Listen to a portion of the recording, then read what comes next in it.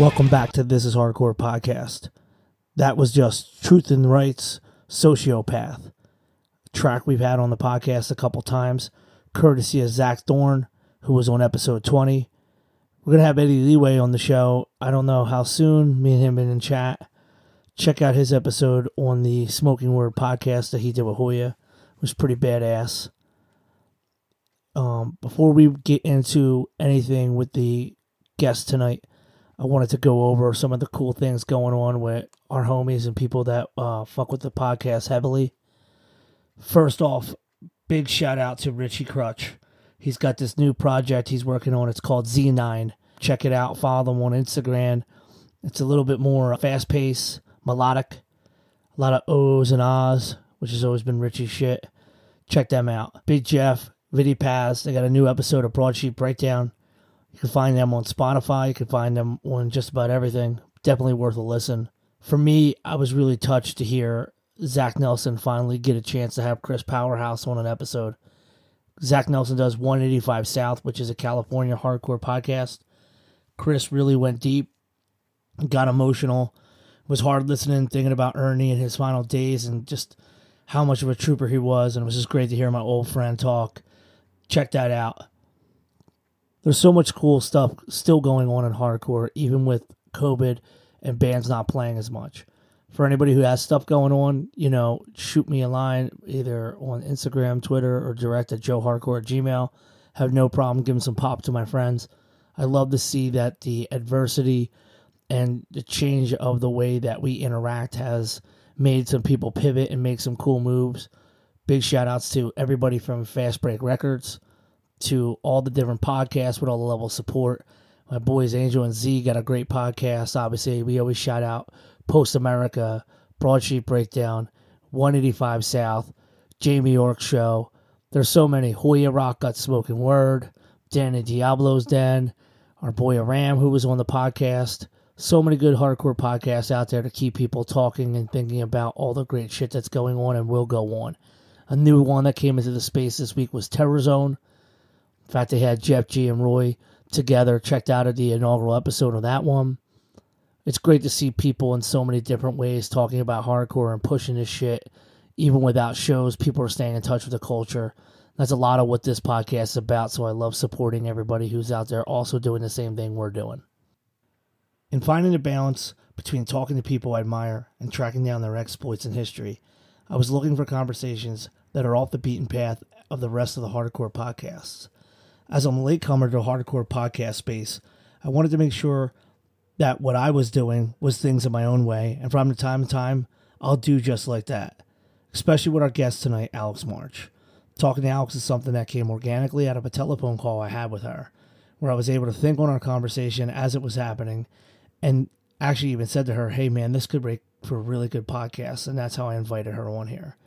Which is, as I've had previous guests on here have spent hours on the phone with me, she's no different. I felt like the energy and the powerful positive presence would definitely lend itself to an area that really gets paid a lot of lip service online, especially in the younger kids circles on Twitter and TikTok, etc. But few people have attempted to engage with it in this kind of space on a podcast like this. For me, I'm a 40-year-old guy who's made enough mistakes to easily have people call me every name under the sun. Yet I've done what I can through therapy and trying to find more positive outlets, and with a better life perspective to carry me into a better mindset. It's been a lot of work, and undoubtedly will always continue to carry on working on myself. In my own way, I wanted to have the dedicated listeners check in on a story of someone who came up around the time when things were just about to get crazy in her own neck of the woods, and how she evolved into this amazing person she is today. Nothing in this podcast will have any name calling or calling out of specific people. The stories will be discussed with names omitted. For those of you who have suffered trauma and abuse, some of this may trigger, and I'm sorry for that. The intention is to give a platform for Alex to be someone that could be reached out to if anyone has suffered and would like guidance, and to open up the podcast parameters to include these ideas into the picture. For me, it's not something that I'm well-versed enough to talk without someone like her who has this kind of experience. And this has been a curveball from, record labels, bands, promoters, etc. But I believe that with everything that's been talked about over the last couple of years, that it's important to give a platform to someone like her who can guide and educate. So I hope you enjoy this one. We're talking to Alex March, who people who have been in the New Jersey and Pennsylvania hardcore scene may have known for quite some time. She is also a entrepreneur and a healer and a spiritual person who kicks some serious ass in the mats. Alex March can be found at Alex March Energy, and we'll talk more about that. But for me, being a person in hardcore and seeing the constant conversation being driven towards narcissism, abusive behaviors, and these like cult-like figures that come in and mystify women and then turn to complete rubble and go off and do it again. I don't really have a way to disseminate that information. I have no one that I know of who can connect the dots and explain how these things happen and what to look out for. And I'm not an expert and claim never to be one. So I reached out to my friend who I look on her social media every day, and she's just spreading the good word, supporting people. And I wanted to have her on the show to kind of, you know, give us a little information and hear her story. And hopefully those of you who are hurting can connect with her. She's an amazing positive energy force, not just in the spiritual sense, but literally in the real world, whether it's teaching martial arts classes or taking martial arts herself. And, you know, for someone that I've known for, Jesus Christ, over 15 years now, she just keeps getting better and better with age. So thank you, Alex March, for coming on our show. Hi, and thank you for having me. That was quite the introduction. We always have to start out with a positive energy and to extol the highest virtues of our guests. And I love that. And with you, just the beaming energy that you exude on the internet with your different social media channels, including me as a mostly lurker on TikTok. Now you're like someone who pops up even on the TikTok now. And and instead of adding virtue to the internet noise of all the negativity that comes out with the talk that we're going to get into further, you just seem to be someone who, instead of just, I won't say bad naming and bad mouthing people, you engage how these things happen. You explained the entire process, and I watch you in the comments engage with your in all your platforms and try to help people. And that's something you don't see from people on social media. So it's really a positive light. Thank you. I think for me with social media, the reason, so when I first, I mean, if we're going to go really far back, my spiritual awakening actually happened at a hardcore show, I'm going to say.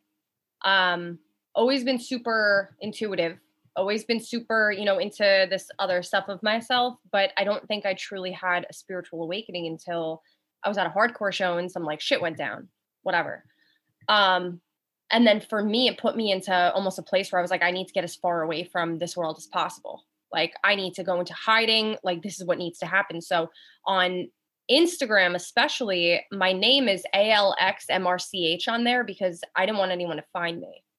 I never wanted anyone to find me on social media. I wanted to just stay away from everything that I grew up thinking was cool. And I just wanted to stay far away to protect myself. And then, I wound up I had always been in abusive relationships like that, looking back in my life, even relationships that I thought were somewhat positive for my growth. It was positive for my own growth, but never because it was a good thing that had happened to me. It was always really terrible fucking things that have happened to me. And so I wound up in a relationship that it was a person that was pretty well known in the tattoo scene. And he would use spirituality as a form of armor to engage people in. And, that's what he did to me. And I saw somebody with a large following use it to be the most fake piece of shit alive, peddling this words of affirmation and PMA and all this shit. And it was all a lie. And he was an evil fucking person. And he was so abusive to me. And, leaving, I'm sure we're going to get more into that or whatever, but leaving that and deciding to speak my story out loud, because for so much of my life, I had been abused by these men, whether it be in fucking hardcore or working on Warped Tour or just the guys that I fucking dated, like I was always put into silence. No one ever had my back. No one was ever on my side. It was me versus just fucking old, like men that, and I could never understand it. It was like, well, what is wrong with me? Like, why am I this easy target? And when I took my power back and I started posting and saying, like, this is what a sociopathic relationship is like, this is what a manipulative relationship is like, so many women came out of it and were like, oh my God, that's me too. And I realized from that, them affirming to me that my story was also their story gave me the faith and confidence to move on, and being genuine and being real in it. I don't know how to be any other way. If I'm having a bad day, I'll fucking say it. If I'm not ashamed to hide my darkness. My darkness is what gave me everything that I have. I love my shadow. I love my dark. I'm very good friends with it, which a lot of us try to avoid it and hide it, put it somewhere. It comes up in triggers and we're like, nope, nope, no, no, no, I'm going to put it. But for me, social media has become something that I'm able to use that, like, so people feel seen, so that they know that, you know, I've had horrible things done to me. I've been sexually assaulted. I've been abused. I've been hit by partners before. And I share it so people don't feel like they're alone and they're in their own suffering. So yeah, around about social media for me, I just try to use it to, you know, if one person leaves an abuser or they feel understood, or they're the same girl that was sitting at shows or whatever, and guys would try and fucking force nude pictures out of and belittle and degrade and embarrass, and social media, like attacks of like blogs and this girl is it, like, I just use it so people know that there's a safe place to go. It's an absolutely incredible thing to do. And I think it's one of the more empowering things I see people use social media for. And, you know, my own interaction with you, I can attest when we were at the height of being just absolute fucking hoodlum gang dudes, you were just this very dainty, small little teenage girl hanging around with a group of goons. And so I can imagine as you progress in hardcore that that kind of situation would be taken advantage of. Going into your past so we can start rock and rolling on the beginning of the foundation of what would be your badass story. Your father introduced you to martial arts at a very young age. Is that correct? Yes. So I started doing like like fighting, like boxing and stuff with my dad starting at like age 4, from the second that I could. My dad had grown up his whole life training, and you know, I was supposed to be a boy, but I came out a girl, still a tomboy though. And then around 7 is when I started into Taekwondo, and I got my first 3 black belt when I was 12. I was a competitive spar, national champion, and I got my 3rd Dan at 15, and then quit because life happened. But it was always the basis of, I think, my self-discipline, in the fact that, like, I always knew that no matter what was happening to me, that fighting is the last possible resort for me anyway. You know, martial arts in that regard trains you that it's the last possible thing. Do I think that accidentally taught me how to be a little too passive in certain situations? Yes. But I think it also protected me and others. Now, this was in Taekwondo, but not like cheesy Taekwondo, like ass kicking Taekwondo, correct? I was taught by a husband and wife that had trained in Korea. My dad made sure, because my dad was into serious martial arts. Like around this time, my dad had started training with the Gracies and associates of the Gracies. My dad did something that's called Apache Combat that I don't even know what it is. My dad was training in his basement with like these people. Like my dad is like a nunchuck, like he's a psycho. He's a psycho. He just like, sounds like Chuck Norris. It's great. He's a true fighter. Like I still spar him. He'll kick my ass every time. But he made sure that he found a school. Like he didn't want me in something that was going to be very violent, so to speak. He wanted me to learn the basics. And he had told me that when I learned the basics and I had really had that self-discipline, then I was allowed to start Krav Maga with him. And that's exactly what happened. And like, I would always like be around the BJJ guys in the 90s. And I remember just watching everyone grapple and like trying it. And it was just so new to me. And it was something that was just like so cool to me, seeing people on the ground, because it's like, I loved to wrestle with my dad when I was little. And I was like, oh my God, like you can wrestle and like really do this. And it was I'm very gifted at kicks and top fighting, but like that was also like it mystified me. And then adding Krav Maga into it, like I fell in love. I had never been more in love with something in my life. So you were completely embedded in karate, and well, not karate, I'll say taekwondo, and you were competing. At what point does your interest, like music, start getting you to eventually walk your way into your first hardcore show?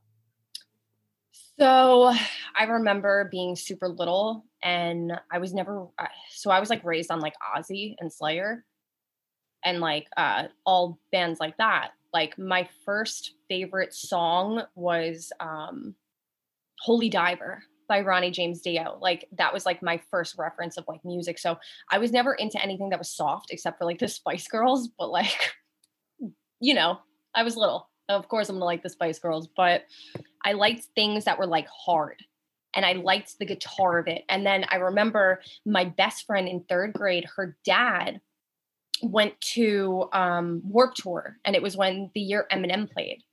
And then he introduced me to Rage Against the Machine, and even so with Rage, No Spiritual Surrender. That it was an Inside Out cover, but yeah. So all that, so I got super into it. I didn't know what they were saying. I had no idea what was going on, but I knew that like I was super, super into it. And then in school, I was afraid to lean more towards the kids that were in Converse and, you know, wearing hoodies with like bands on it. But I knew that like, that's what I was into. Like, it's almost like I knew I liked hardcore and like that world without really knowing that I liked it. I leaned towards those kids, that crowd more.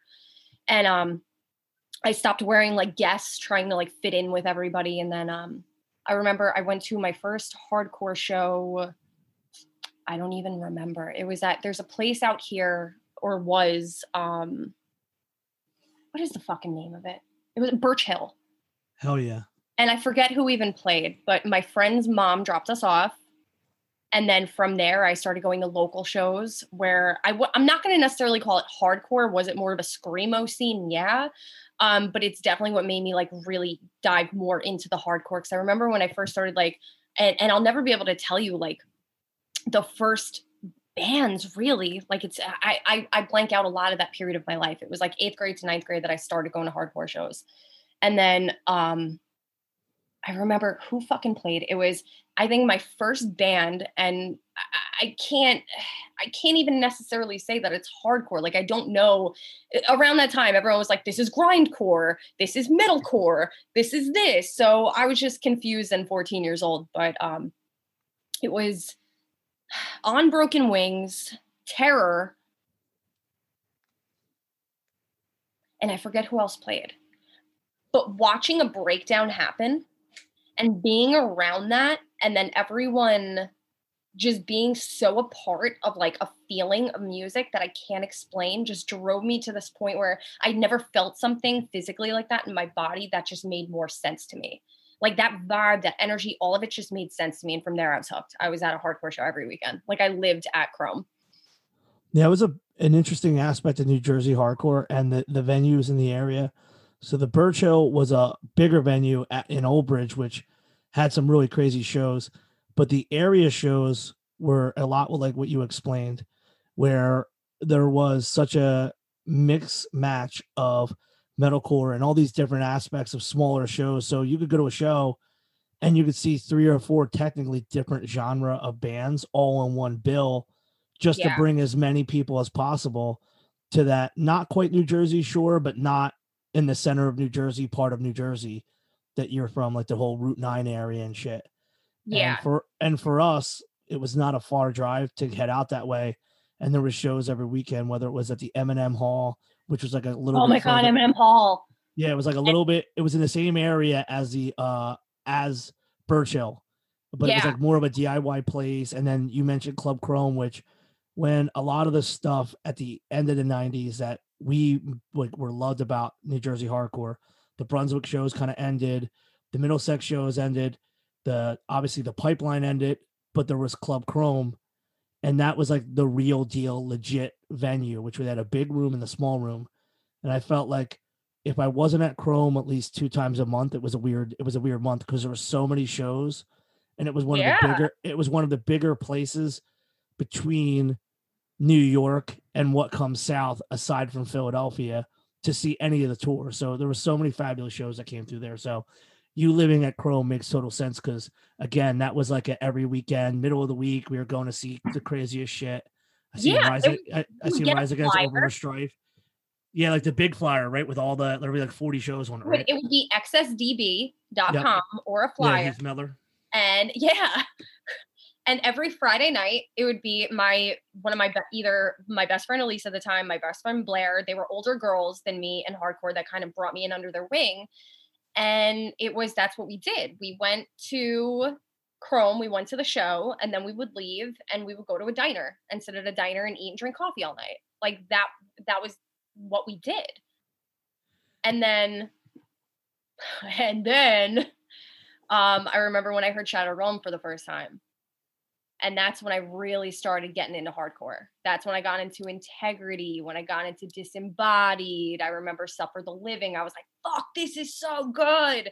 Like, and then I started becoming friendlier with people in hardcore that got me into more bands. When I would put like On Broken Wings or Under Oath on my list, they're like, oh, no.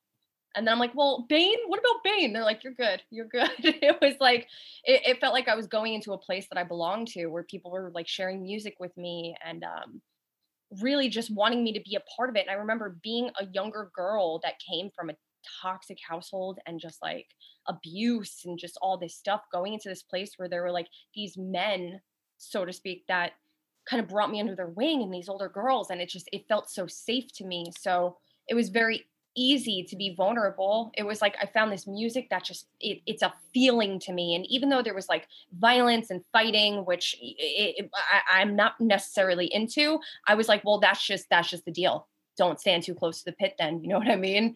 I remember I thought I was that cool girl that could just stand there with her arms crossed and be protected by everybody.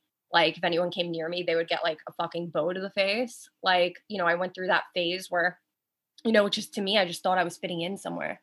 And I felt so cool. I remember I was 17 years old hanging out with people that are like top of the line in hardcore. I thought it was the coolest fucking thing that existed. Now, something that's completely changed in this time is that, and I remember it was when you came into hardcore, there were more younger girls.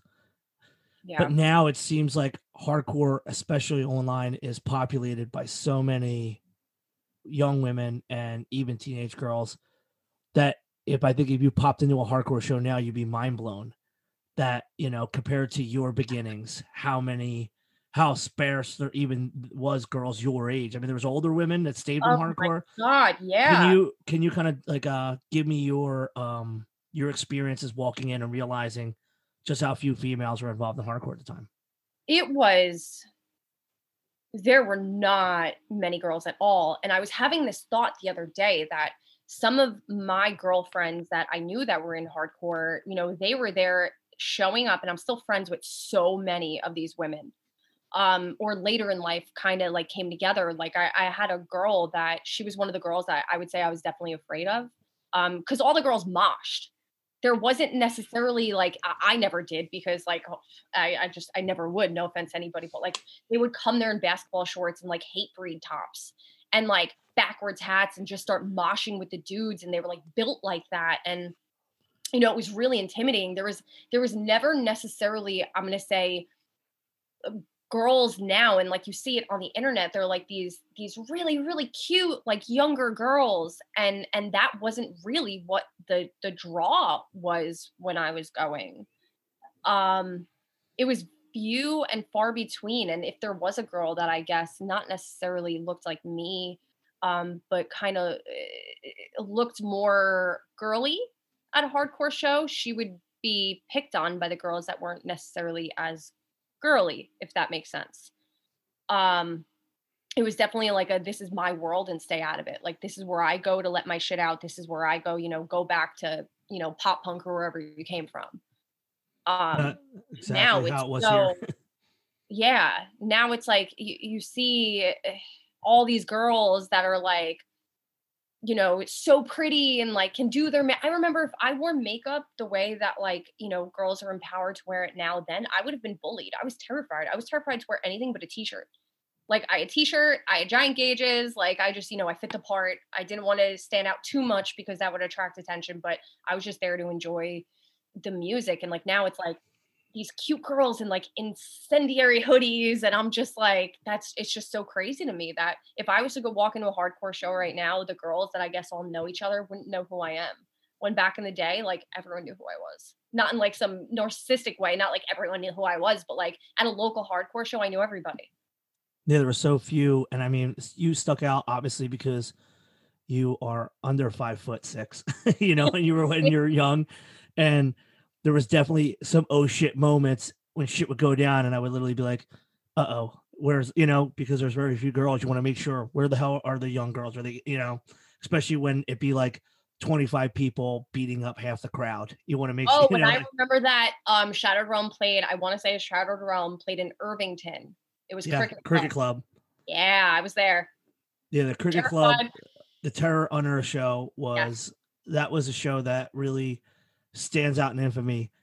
And, you know, at one point we're in the midst of chaos, but there was still always that thought in my head, like, okay, are our people are good? Are our people safe? Because it just got that out of control. Yeah. So experiences that you have had from hardcore seem to be positive at first. And then I remember because of touring and then later on, you started engaging more in the actual working with bands and eventually kind of like juxtaposed either the band touring happened first, then the tattooing, or they kind of started at the same time. How did you go? How did you kind of go from just being a show goer to being more working with bands and such? I should say is asking. So I want to say I was 17 and the guy that my friends got tattooed by, that when I turned 18 shortly after I was going to have to start tattooing me. He was also a dude that was heavy into hardcore. One random day, he's just like, hey, do you want to do a tattoo on my leg? And I was like, yeah, sure. And it turned out well. I apprenticed under him, got thrown out on my ass for reasons that I don't even want to fucking get into. And then a lot of it had to do with because I started dating a guy in hardcore and he didn't like it. So of course got thrown out on my ass. Yay. After me and that dude like ended is when I started like bands would be like, hey, do you want to do my merch? Innocent. Do you want to do my merch? You know, now in retrospect, realizing it was like, oh, there's this younger fucking girl like heading the merch. Like, of course people are going to flock to it, whatever. So started doing merch for bands and things like that. I was always, I'm going to use the word prude. Like, I guess people would expect me to be a certain way. And I just like was not into it. And then it would be met with like kind of aggression or people being mean to me. And that was, I guess a scary thing for me. I was, you know, still tattooing, doing stuff like that. To me, I was on top of the world though, because I'm tattooing people, you know, I'll start tattooing these people. People are coming to me for tattoos. And then I got the strangest email of my life, asking me if I wanted a position to work on Warped Tour. And, where did that email come from? A guy had been friends with me on Facebook and thought because I was a tattoo artist and because I just seemed really friendly, I would be good to do interviews on the tour. Copy that. Okay. I didn't know the person personally, but I took a meeting and, you know, I was hired. Next thing I know, I'm living on a tour bus. And of course, somehow out of this, God knows, hundreds of people on this tour, I gravitate towards the two people that are in the LA hardcore scene. I'm like, I'm shocked, of course.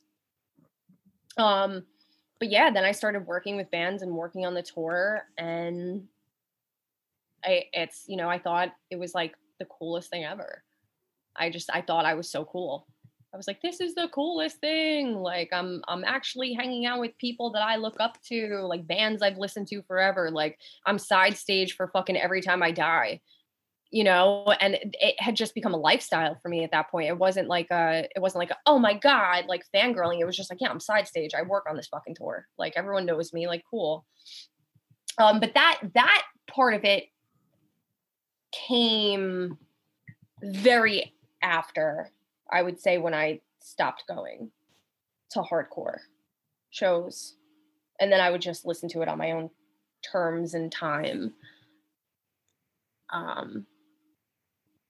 Yeah, between there, I'd stopped tattooing, I met my ex-fiance who was the tattoo artist. Like I reemerged myself in it. I've had 100 lives, I say. Yeah.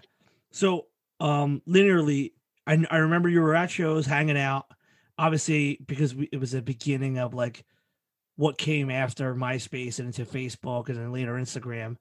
There'd be pictures of you at laminates and working, and you were beginning to tattoo, and I knew that you were tattooing. And obviously hardcore shows have kind of tainted you, so you weren't really social and hanging out in that world. Do you feel that what we'll talk about further later was already impacting you in a negative way? Like the negative interaction you had from the people around hardcore was already kind of like pushing you to not even feel comfortable at shows at that time? Yeah, I stopped feeling comfortable at shows. Okay. I was met with a lot of, oh, you don't want to date me? Oh, you don't want to do this with me? Oh, I was nice to you. You owe me this. Oh, you were flirtatious. You're asking for it. And me saying no and getting death threats, getting bulletins posted about me on MySpace about being a giant whore and sleeping with everybody, which I never did. Being taunted, being threatened. It was a fucking nightmare. All because I've never, I've never slept around. It was just not of interest to me. And there was more of a fear of being called a whore. Even if I liked somebody and like, it was my choice or decision, I had seen how they would treat like girls that would like bang the guys in bands. I was friends with these guys. Like I was friends and I was like, I never want to be like that. I don't want them to do it to me. So it was like, damned if I do, damned if I don't. Me saying no just led to almost like worse. So I was pretty fucking tainted and kind of a little gun shy. Like when I would hear certain bands or hear certain names, there would definitely be like a, just get me as far away from that as fucking possible. And that's where the whole pop punk and your different social aspects, which eventually leads to Warped Tour. Yeah. Going into the pop punk world was more safe.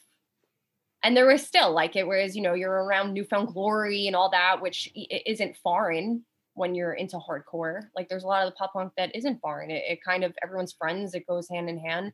It was just a safer world for me. No one knew who I was. It was just safer. I just felt like I could be a better version of myself. It's interesting that you could actually like change. Not you can't change, but you can change your scenery within a music scope that is kind of, they're parallel to each other, but you're taking one step over and you get to start fresh again. Yeah. Yeah. Well, yeah, because also, working on Warped Tour, being at a pop punk show, I can't have a guy pretend he's moshing and try to bash my face in who is 400 pounds bigger than me. In general, what do you think that you learned about Warped Tour versus hardcore as cultures? They're the same. One just keeps it a bit more quiet. In what regard? Any sort of, and this is the thing, like, I love that now in my 30s, I'm excited to go back to This Is Hardcore. I'm excited to go to shows and re-interact with people that are good and have my best interest at heart and are just like good, genuine people to my soul and to my heart. And like, remember, like I was never a problem. I was just somebody that was just trying to feel safe with like men that were kind of tough and felt like they would protect me. But like, where there was bad and there was people taking advantage a bit of girls that were underage, or knowing that somebody was underage, or knowing that somebody has insecurity issues, being able to smell out the mommy issues or the daddy issues, the codependency, the need to people please, being able to see that a girl is afraid to say no, or knowing that somebody has a notoriety or they have some sort of fame that you can make a girl that's a bit younger be like, oh, well, I guess I should do it. Like, I look up to this person in this band. Like, why would he want to hurt me? His music has saved me. It's helped me. It's both. It's people taking where somebody feels safe with them and may open up to them and allow their vulnerability, or be like, your music has helped me so much, and they use it to fucking take advantage of them. And that is something you said. Like, it may even be, and on Warped Tour, so many precautions were taken in to completely protect women. Like, they did an amazing job. Can you list some of them? Just because I've always wondered how internally an organization like Warped Tour, which draws so many absolutely underage girls, manages to keep themselves from yearly lawsuits. And I know that we spoke on the phone and you like kind of touched on, but it kind of be cool to hear people listen to the back end of some of the precautions that they would take. Basically, if you were a piece of shit and you were called out on something, it was not taken as like a lightly thing. It wasn't like separate the artist from the action, which a lot of fucking people say, which is such a cop out to be a fucking piece of shit. But it was very like, okay, you're kicked off the tour. People are going to be tweeting about this. Your reputation is going to go down the shit. Like, this is what's going to happen. You're never going to come back from this. The community itself was good at protecting its own. Like the people who were on tour as a community. Yeah. Okay, copy. The good guys were really good at staying the good guys. And then it was basically a rule. Anyone under 18 it was anyone under 21 is not allowed at the buses.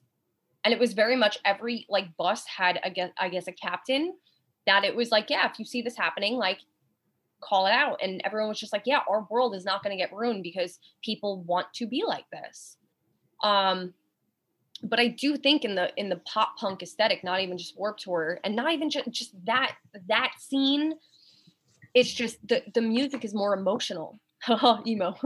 I hate myself. So the girls especially connect to it more. They're like, oh, I'm going through this breakup with this person. And, they find them. There was on Twitter in the last year, all these people getting exposed for what they're doing and like knowing girls were underage and all the shit. And they think that they're just going to get away with it because they kind of always have, because the fans help them. The fans don't stand up. The fans help people get away. They're, you have a lot of people are the friends of the person that does the horrible act.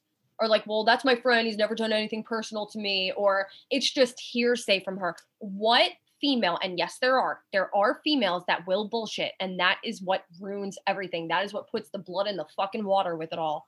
But what woman wants to be vilified by a whole scene of people just to say this person did this to me? I never came out about shit. I think I had just started telling you now at 32 years old what was really happening to me, because it's too scary.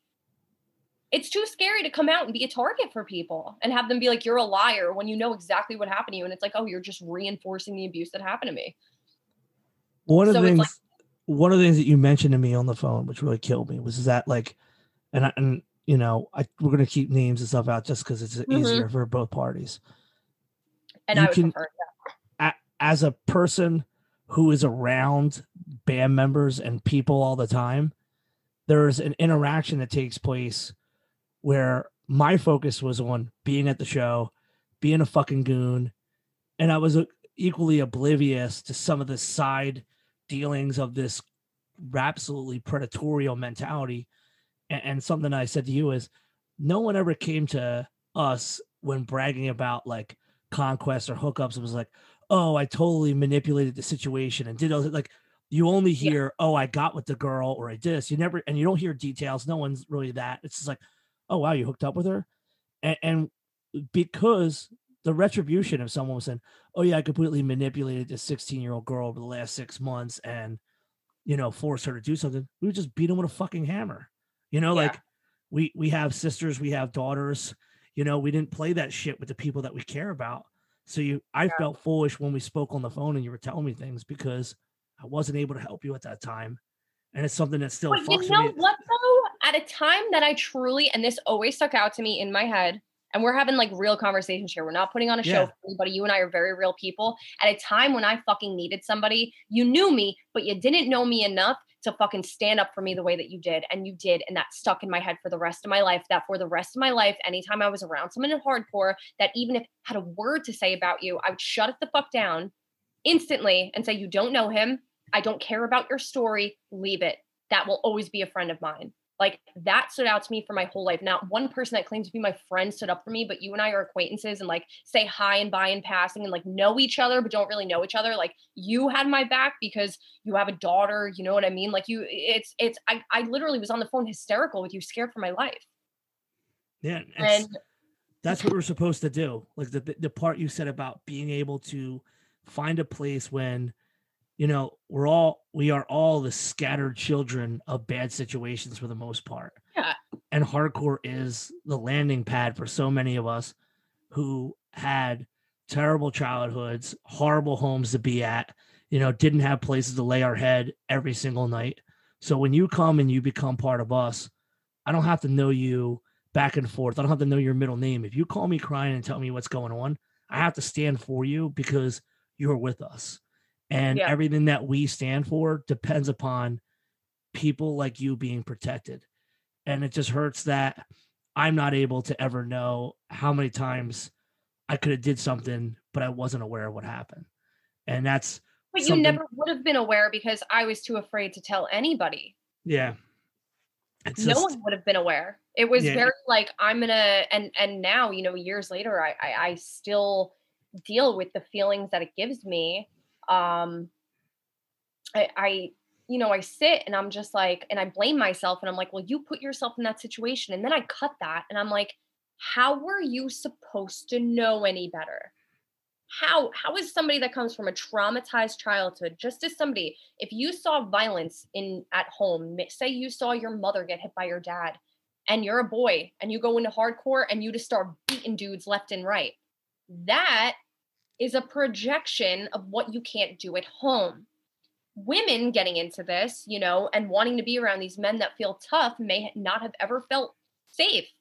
And then they're being accepted by somebody and then being groomed by them to feel special. And then so they think they don't know any better. No one was there to give them positive boundaries and tell them, this is what you should do. This is what you shouldn't do. It's so much more psychological. It's literally, it goes into your amygdala. It goes into your sympathetic nervous system where you're hardwired that when you get that acceptance, you're just like, well, I owe them something for this because I've never felt accepted. So whatever they say I need to do, they're older than me or they have this hierarchy than me. Like, oh, okay, then this is what I need to do for them to stay accepting of me. For me, it was more scary to get thrown out by hardcore and the life that I like loved being a part of and just staying silent about everything. That it was scarier to think about not being a part of it. So I just, you know, you keep your mouth shut. That's I know we're going to get into this even further because your breakdown on that, just even that is something that because of the conversations that happen on social media are limited to really get into the woods of some of these things. But it's that breakdown is why I'm having you on the show, because you could break these little things down that only someone from your position and what you've encountered and how you deal with this every day can break down for us. So walking into Warped Tour as a fan, all you see is the stages and you see the people, massive crowds. Yeah, there's the meet and greets and, you know, you don't really see the vans and the buses. And I know at one point they changed it. One of the year they made it only buses. You can't have vans anymore. Yeah. And one of the coolest things that you said was that as a community within the vans, there was rules, and you don't really see that elsewhere. And you don't actually hear too many people talk about that kind of like internal policing.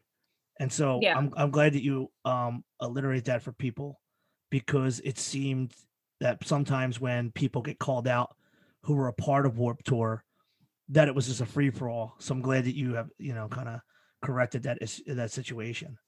Yeah, to take that even deeper. So there was one instance, I was dating somebody that was in a Warped Tour band. I have nothing but respect and love for the rest of my life.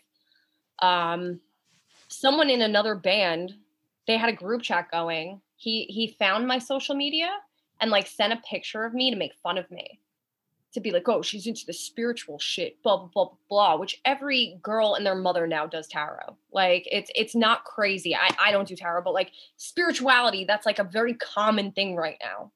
I was learning Reiki when I was 17, scared to death that anyone would find out and make fun of me. But he didn't know that my ex was in the group chat. And then that's when everyone was like, oh, this dude that thinks that he could get away with anything in this band is like bullying her. She's the kindest person ever. And I was working with another high profile band that definitely is more hardcore than it is pop punk.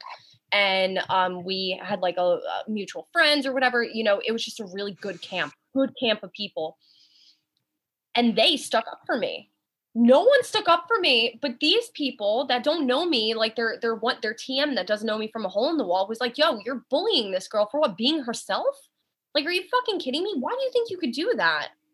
And I remember even then I'm like, damn, even on Warped Tour doing like the right thing for people. Someone's trying to come at me and make fun of me. Only now later in life, like that shit isn't going to bother me. It's like, really? That's what you're doing while you're laying in bed? You're looking at my Instagram being weird and think you're going to make fun of me? Like, buddy, I made a career off the internet and I do great things.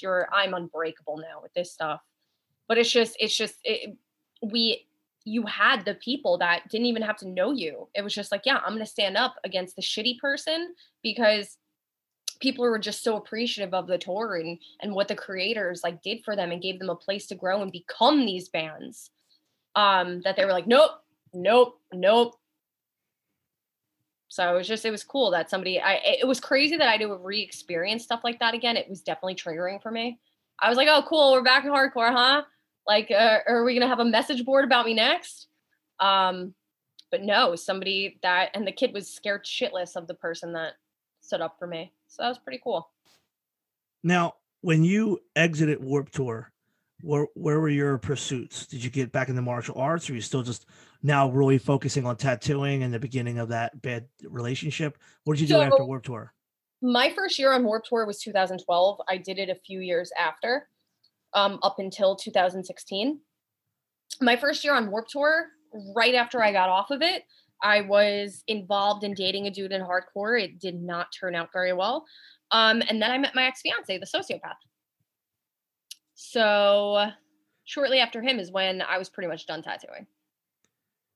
Now, and I wasn't allowed on Warped Tour that year. He forbid me.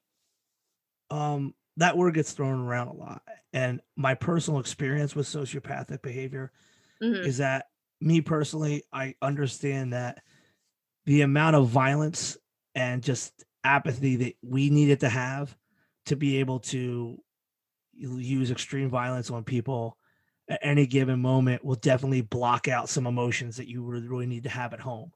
And I could say to you, because you'll understand this best, and to people listening, because I've kind of grown to be a little bit more emo and able to open up. I don't believe that you can be in a crew and a gang of dudes or whatever the fuck you're into fighting 3 or 4 nights a week. And I'm not talking about kicking some kid at a show. I'm talking about we're out at bars smashing people in the face. We're on the corner in the street getting into legit gang shit. It was hard for me to come home and turn the switch off emotionally and show love or feel emotions. And I went through therapy later on. I was kind of explaining what that was in a completely sociopathic scenario that lasted quite a few years, where a whole aspect of my life, I couldn't feel everything I needed to, and worse, I couldn't show empathy. I didn't have and that's also disassociation. Absolutely. That's like being completely disassociated, and you're living from the trauma self. So your inner child, your traumatized self is in the driver's seat. You're not in the driver's seat of what's going on. There's so much pent up rage that's exploding everywhere else. It's like, well, this is the only way I know how to show what I'm feeling inside. No, men aren't taught to cry. Men aren't taught to talk about their feelings or cry. To them, that's weak. So what do men do for the most part? It's anger, fighting. You know, you go into that realm of it where women cry, they're like, oh, I'm feeling this. Like, men aren't allowed to do that. They are, but technically speaking, they're not given or granted that permission very often. I never felt permissible to have any visible emotions besides anger, happiness, maybe some laughter. Yeah. But crying is still hard for me. And Yeah. I don't try. I try to cry. I don't try to cry, but like weird movies will trigger some quick, immediate emotions from me. But when you say sociopathic, I immediately only can understand the anger and the violence aspect of sociopathic behavior, but I know that you can take it one step further. So can you kind of explain a little bit of like some telltale sociopathic behaviors for people who are like, is this dude I'm talking to a sociopath? Well, I mean, so one, I'm going to say before anyone comes in and is like, I'm a therapist and you can't say that. I lived through it. I could say whatever I want.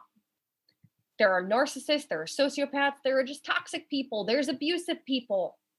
My situation, it was the most charming person I've ever met in my life. Charming to the point where I was freaked out. There's something about them, and narcissists, it's different.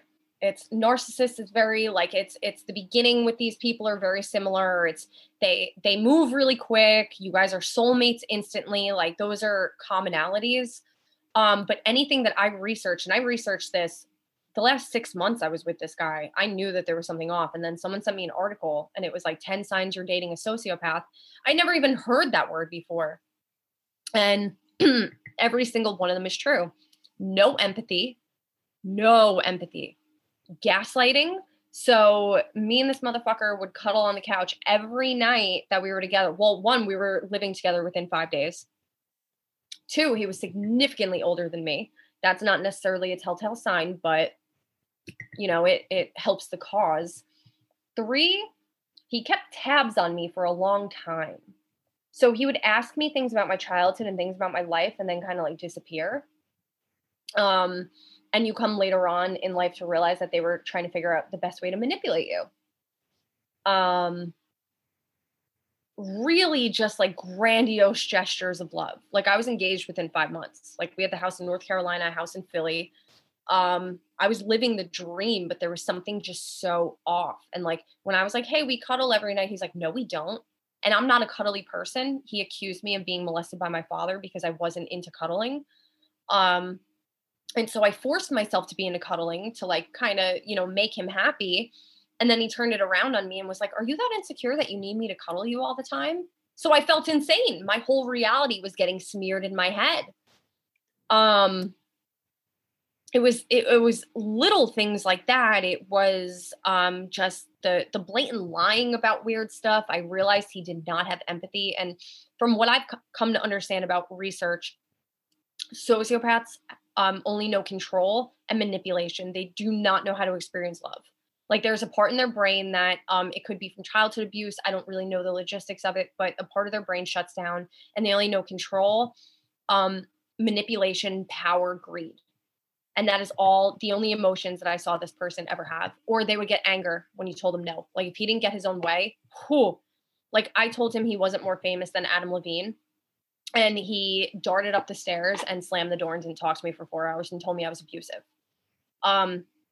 It's crazy lies. Like, and they turn you against your family and your friends because they want you all to themselves. They convince you your friends are crazy, your parents are crazy, your friends are jealous of them. He would hit the dog if I wouldn't get out of bed. And that was my like number one of like, you don't hit an innocent animal. Like, are you fucking kidding me? Like, it was like, this person has zero empathy. You know, as to where I've dated narcissistic people where they do have emotions and they do have empathy. It's just, it's different. It's very, very different. But this was somebody that to his core, there's nothing there. There is no sense of love, compassion. It was always cold and calculated, and his eyes were dark, and there was nothing there. I remember we saw you in a supermarket, and I watched him change into character and become somebody else. I'm like, who the fuck are you putting on a show in front of? And that's another thing I saw. You never know who they are. They're different in front of everybody. Yeah, I remember it was right before this crazy ass storm. Yeah. And I seen you and him, and I was like, oh shit, they live in my neighborhood. They're at my corner. They're at like our grocery store before the fucking hurricane or whatever's coming. And I personally took away from the experience something that has only sat with me a couple times is I've seen my friends cheating on girls out, and they act a different way when they're like with the girl they're not supposed to be with. Like, hey, what's going on, man? And like, he did a lot to put distance between like you had to be at least 10 feet away from me while he and I talked, and we're like in the milk section, and I was like, that's weird because I was with Jess, and I'm like, hey, we're like, hey, what's up? How you guys doing? Yeah. But you had to be 10 feet away from us, and that was like that was a bizarre like, oh, he doesn't like, you're not even like, we're not even let to cross this threshold. Like you were in your own little bubble, man. It was very odd. And I think that was his way of basically like saying to me, because I wasn't allowed to be friends with any men. And from me saying hi to you, he saw and realized, because he was like fake into punk rock. He wasn't really ever into any of that. He would pretend, and because everything was an act and a fucking lie.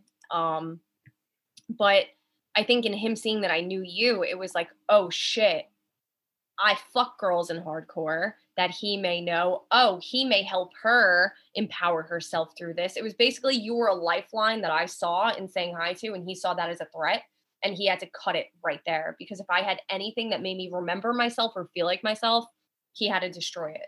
It wasn't allowed to be. I feel like one of the things that we talked on the phone about, I wanted you to kind of get into. You said to me he interacted with you immediately and said something that like we had tied to something else. Remember you said like he had a dream about you or something. Can you explain that to me or explain it to people listening, because that it kind of gets us into our next conversation. Oh yeah, I just flown down to North Carolina, and he was like, I had a dream last night. It was 5 years in the future. We were just so happy together. Like, I can't believe I finally found my soulmate.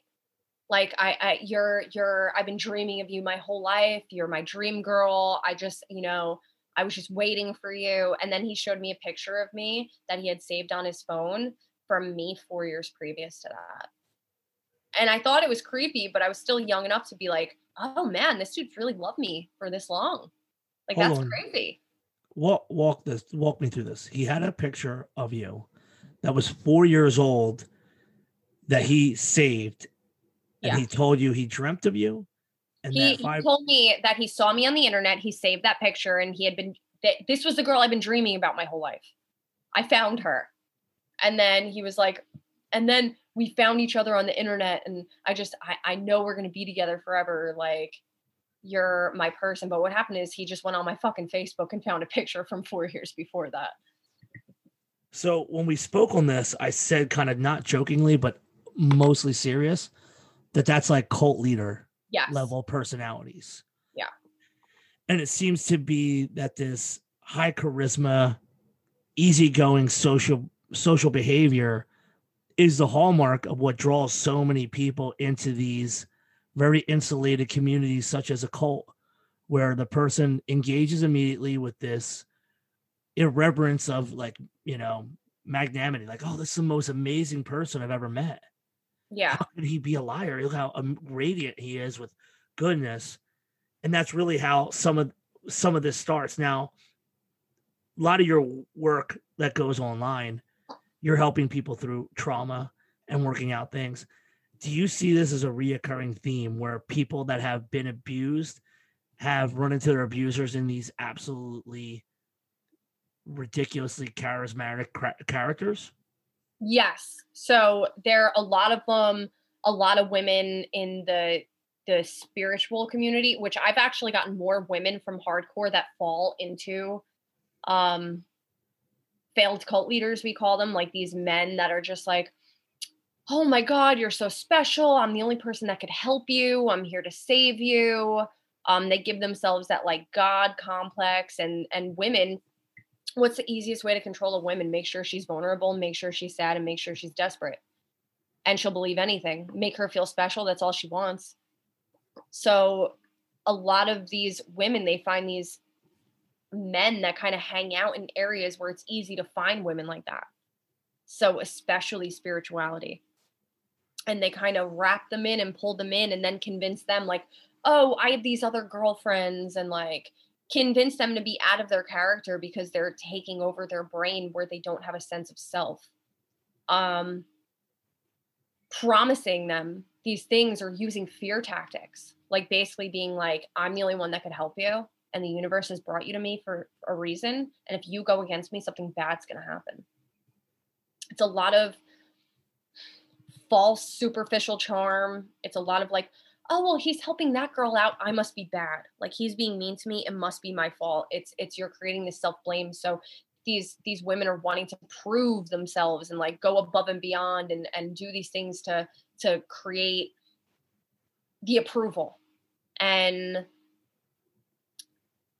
so like for me, like my ex, he told me very early on, he was like, yeah, I was Aleister Crowley in a past life. And I'm like Mr. Crowley, like the Ozzy song. Like the first thing I thought after you answer. Yeah, I'm like, Mr. Crowley, like what the fuck? I had no idea who this person like was. And then I remember I was in Salem, Massachusetts, and I found this book, and it was like the Book of Nine or the book at some shit. The Book of Law. And I was like, okay. And I bought it for him as a gift, but then I started reading it. And I was like, yep. Oh my God. The beast himself. And then it started confusing me. Because I'm like, this man is telling me that he loves this man and he thinks he was him in a past life, but this guy goes very against what he preaches on the internet. And it became a little scary for me because he was, he would say to me like, oh, next time we sleep together, like I need to manifest this magazine cover because you're actually magic with your energy and I need to steal it from you. And I remember being like, okay, I did not sign up for this. I was already that brainwashed by him because however he got himself into my psyche, he did. And I was just looking for like that love, like that person that just like kind of, I guess, gave me the oxytocin because I was at that point running on cortisol. It was like, I need to please him. I need to please him. Oh my God, if he disapproves of me, what am I going to do? What am I going to do? And I think that these people study cults. I really do. And there is one spiritual practitioner, I'm doing air quotes, that was exposed because the people that used to work with this woman, they were like, she's obsessed with cults. She reads everything she can about cults, every way of mastering manipulation, every way of getting into somebody's head. And she uses these principles to get into people spiritually. So now she has people living on her commune, worshiping her, guising it as spiritual healing. So obviously there's parallels in so many senses that go along with the cultish, small subculture behavior between hardcore punk and spirituality. Did it, as you were engaging in being more in the spiritual world with the different people that find it, how did the parallels for you cross over from hardcore to the spiritual circles? Like, did you see the same kind of people find them for the same reason, like abusive behaviors at home? Yes. Okay. And I'm very grateful that it was what kind of stopped me from falling for anything in the spiritual shit. Like, granted, I couldn't, like, being with douchebag, that was a part of my path, and it's done nothing but do good for the rest of the world. So me then, I would never say that I'm grateful for it, but me now, I've done enough of the work. I've empowered myself. I've done the healing that I can be grateful for it. Same in my time in hardcore. Then I was traumatized. Like, I was fucking traumatized. Me now, I'm grateful for everything that I learned and through what I saw people doing. Because I would even see people talking to other girls and the things that they would say. And I'm like, that's what you said to me. Like, and then going into spirituality and like men would like DM me and be like, oh, I had a dream about us and blah, blah, blah. I'm like, get the fuck out of here. You did not have a dream about us, you psychopath. You're just trying to rope me in so you can control me. And then in spirituality, it becomes very sexual too. Like, men will be like, I need to watch you pleasure yourself. And that's the only way you're going to heal. And if you don't let me heal you, you're never going to heal. And you're cursed for the rest of your life. Like, a lot of threats, a lot of manipulation, a lot of I'm the only person that can do this for you. And then we'll convince these women to rope in other women to bring them into it. It's fucking crazy. It's spirituality. God damn it. I love it. It saved my life, but holy shit. There's trash in anything. So something that I know that you probably see it on my internet, but I know that you don't have context to, is that I am involved in a medievalism / LARP culture. Mm-hmm. And there's so many cult-like personality figures. And one of the aspects that has run with the community for a long time was the polyamorous multi-partner thing, which is the only time until the last 3 years that I've ever heard people talk about multi-partners and stuff like this. And everything that you just said about like the way that people can rope people in and get people to do things. My whole thing is whether it was hardcore punk spirituality or even weird sword fighting, people wear medieval clothes. There's always this person who has this, what you think is magnetism, and you think it's goodness and radiance, but it's true pure evil in the form of manipulation. Yeah, and then you feel like an asshole for not liking the person that everyone adores. I feel like the asshole in hardcore for that, because someone's like, this guy could shit cold cufflinks, and I'm like, let's dial this back. You know, like there's always a mortal side to people, and there's an easy whatever shines brightest or whatever the new shiny thing is, everyone clamors towards it. Yeah. And I've always been kind of nervous about that. And I feel that in the modern day with so many internet call outs, it was important to kind of bring you on because you have seen, survived, helped people. You actually helped people that your ex had abused, which in the normal world of like, oh, well, you know, you don't see a female interact in a positive way with someone's ex-girlfriends. And you've managed to be this like supportive beacon of healing and light. And I wanted to kind of get into your own progress from being someone who was traumatized to someone who learned how to heal, and then how you turned your own light onto others and help people. Oh man, where do we begin? Start at the end of that. And I think that's probably however it ended, and then roll into how you healed. So the end of that relationship, I remember I felt afraid to leave. I was very afraid to leave. I would slowly pack my car at night when he was sleeping. Because my final straw was like, I was coming home and my shit was hid under the bed. And I'm like, why is my stuff under the bed? And he's like, oh, I was cleaning. He was not fucking cleaning. And then I was like, I'm paranoid. My pillow would smell like somebody else. And I'm like, I swear to God, my pillow smells like somebody else. And he's like, you're crazy. Like, how could that be? What, did someone break into the house and sleep in our bed? I'm like, no, there's something. Get a fucking email from a girl. Hey, he used to hide all your stuff, and one day he slipped up and didn't hide your curling iron. Thank you. Knew it. He would come home with glitter on him. It was just like, it was him just being so awful and like saying things to me like, hey, did you clean today? And me being like, yeah, I clean every day. And him being like, you know, you're a liar and I'm going to take care of this for you. Obviously I need to take care of you. You can't take care of yourself. You're just too young. So don't worry, I got it. And I'm just like, you know what? Like I had hit this point where I was just like, you know, I don't know what love is, but I know what love isn't. And love does not live here because love should not feel like this. It absolutely should not feel like this. And I don't know how I did it. It was almost like there was a force inside me that was bigger than me and stronger than me, that no matter how much I wanted to stay in this fucking trauma bond, I had to go. I couldn't do it. So I reached out to his ex-girlfriend and I was like, hey, you owe me nothing. You literally owe me nothing. But I want to know that I'm not alone. Am I crazy? Is it me? Because he's done a great job of convincing myself that this is all my fault. Like that I caused this, that he treats me like this because of this. And I got a huge email back about like same situation, like validating me. So that's when I knew I had to go. It was done. I had also got a kidney infection because he was having sex with so many girls in Philly that I had gotten a bacterial infection that I didn't know about that spread to my kidneys. It was bad. It was really, really bad. So I left and I knew that the only way I wouldn't get back with him is if I told every single one of my friends, everyone I cared about, And I posted a picture of his ex-girlfriend on my Instagram and said, "We have so much in common. Thank you for saving me." I got hundreds of comments. When I say, you could go back to this post, hundreds upon thousands of comments from people that are like, "I knew he was evil. I knew this. I'm so happy two beautiful souls found each other. Da da da da da." For me, in that situation, I knew he knew his power over me. He knew his trauma bond over me.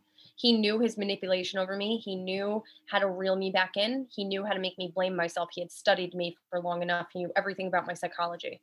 And being hyper aware in that and knowing that this was not love and knowing that this was fucking Stockholm syndrome, I chose to do something that if I went back, what would I be doing? Like, I would never be able to be on the internet again. I would look like a fucking idiot. I needed to do that. I knew that that's what would work for me.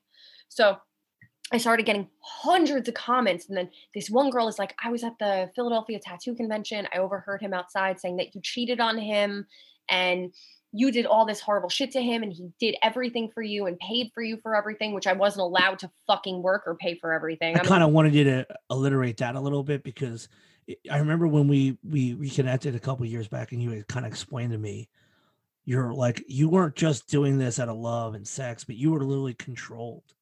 Oh yeah, you were financially, you were like financially like not allowed to even have a job or do your thing. Yeah, I wasn't allowed to. We tattooed at the same shop, and then that became a problem. I would try and pay for meals because, like, I don't know, I love gentlemen, but I also, you know, I love my independence enough to know that, like, hey, all right, you paid for dinner last night, I'll get tip. All right, I'll pay for dinner tonight, you get tip. Like, you know, just very even exchange. I love that kind of energy exchange. When it's not equal down the middle, whatever. But just I like to pay for dinner sometimes. Hey, I appreciate you. You work really hard. You take care of us. Let me do this for you. And he would like threaten me, get really aggressive at me, leave me places, leave me at restaurants, knowing I didn't have a car. I didn't have a car in Philly. I didn't have a car in North Carolina. I was stuck. And having me live in North Carolina, how am I going to leave? We're in the middle of the mountains. Who's going to drive me to the airport? How am I going to get money to get a plane ticket? How am I going to leave? I can't. And everything. He controlled everything. He controlled my bedtime, what I ate. If we went out to eat and I ordered a grilled cheese, he would look at the waitress and say, "I'm so sorry. She doesn't know how to order for herself. She needs salad because she hasn't been eating healthy enough. Wouldn't you agree?" And like look at me with like yeah, wouldn't you agree? And I'm just like, I want a fucking grilled cheese and fries. Like, are you kidding? Like, we're at a diner. And yeah, it was torture. Everything. Everything was always, "Oh, you don't want to go to bed when I go to bed? What, do you not love me anymore? Oh, you're staying up to cheat on me, aren't you?" So all those things he was accusing me of, it was like, oh, I have to prove to him. And I would just lay there for hours not being able to sleep. And I remember, I'm like, I'm 24 years old. I should be at a fucking bar right now. Like, I remember there were times I would see things and it was like the Barbary was having a show. And I'm like, can I go to that? And he's like, yeah, okay. So you could find men that are going to try and take you from me. And I'm like, okay, cool. I could say all this with humor now, but then it was not this humorous to me. It was really dark and it was really lonely. I remember I would constantly take showers because the shower was the only safe place to cry. And I would contemplate, you know, I would not saying that I was technically suicidal, but the thoughts would go through my head that the only way out of it was like that. Like, I would never be free from this person.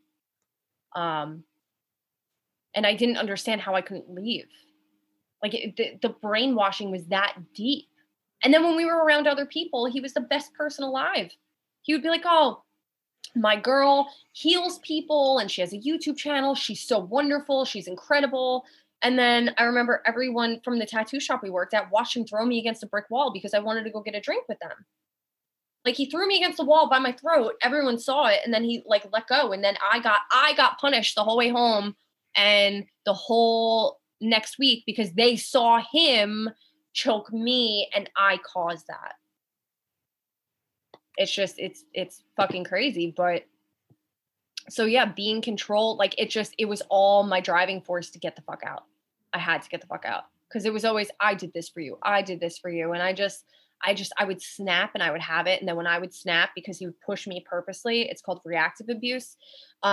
He would push me and push me and push me. And then I would explode because I couldn't handle it anymore. And then he'd be like, see, you're so abusive. See, you're crazy. Look at what I put up with. No wonder I'm the way that I am to you. Look at you. I'm the only one that'll ever love you. No one will ever put up with this shit. And I had enough. I was spiritually awoken and intuitive and empathic enough to know that it was wrong. I was traumatized and brainwashed enough to stay, even though I knew it was wrong. And I knew that I had to fight that addiction, and I had to fight it like it was the fight of my life. And I knew I had to do it, and I was going to do it, and nothing was going to stop me. And I posted that picture on the internet. I got an email the next day from another girl he cheated on me with. He called me. What the fuck is that thing that he had other people calling me from other numbers because I wasn't picking up. And he called me and he's like, what the fuck is that post? Are you fucking kidding me? You know, she cheated on me. She tried to ruin my life. You're doing the same thing. And I go, hey, motherfucker, who is so-and-so? And he goes, I don't fucking know. And I go, actually, I have all the screenshots of you saying that I'm out of town or I went to go visit my parents and to come over and all this and blah, blah, blah, blah, blah. And he's like, I cheated on you. And I go, you're never blaming me for something again. Game over, motherfucker. Never come near me again. And I hung up the phone, and that was the last things I ever said to him. It was a power move for me. I felt really proud of myself. And then that's when it got really, really dark. Like really dark. It's literally a heroin addiction.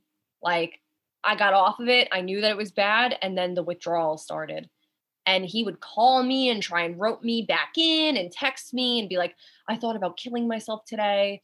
You're the only woman I'll ever love. Our souls are bound to one another. You can't escape me, da, da, da, da, da. And I wanted to crawl back in because at that point it was easier to be abused by him. I was good at it than it was to do the healing process and to get all that stuff out of me. And then you have this somebody that's in the public eye that people are saying, well, he didn't do anything to me. And I'm like explaining the horror that he did to me. Yeah, well, he's still my friend. Oh, well, yeah, he gave me like a half off tattoo. So like it has nothing to do with me. And it's like, so you're supporting my abuser. Like you can't be my friend and support my abuser. That's not how this works. And just the smear campaign, he would just say I was crazy and all these horrible things about me. And I would warn the new girls. And he was like, he would already tell them that I was going to do that. So I would look crazy. So it would be like, see, this is what she does. She's crazy. She's obsessed with me. I didn't let that part bother me though, because I had enough women that were like, yeah, and being a part of the spiritual community, enough intuitive women that had said like, nope, knew that it was off. Like, glad you saved yourself. And then I just started giving real life stuff. And that's a lot of my healing came in validating other women that they were also in a situation like that, because it's so confusing. You don't think you're in abuse. Sometimes you're just like, well, I come from this childhood. Maybe this is all I get. I remember being young and being told that I'm absolutely going to marry a drug addict or an alcoholic because that's what I grew up with. And me being absolutely certain in my brain that I would end up with that. And that's horrible. Like, and then understanding that what I saw in childhood, so all I saw was toxic. I saw fighting and things being thrown and violence. So when I got real bad with him, it felt like home. It was like, oh, here it is. There's my childhood.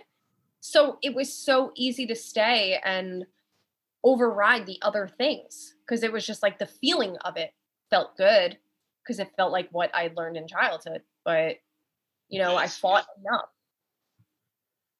Now, a word that gets thrown around a lot is called normalizing.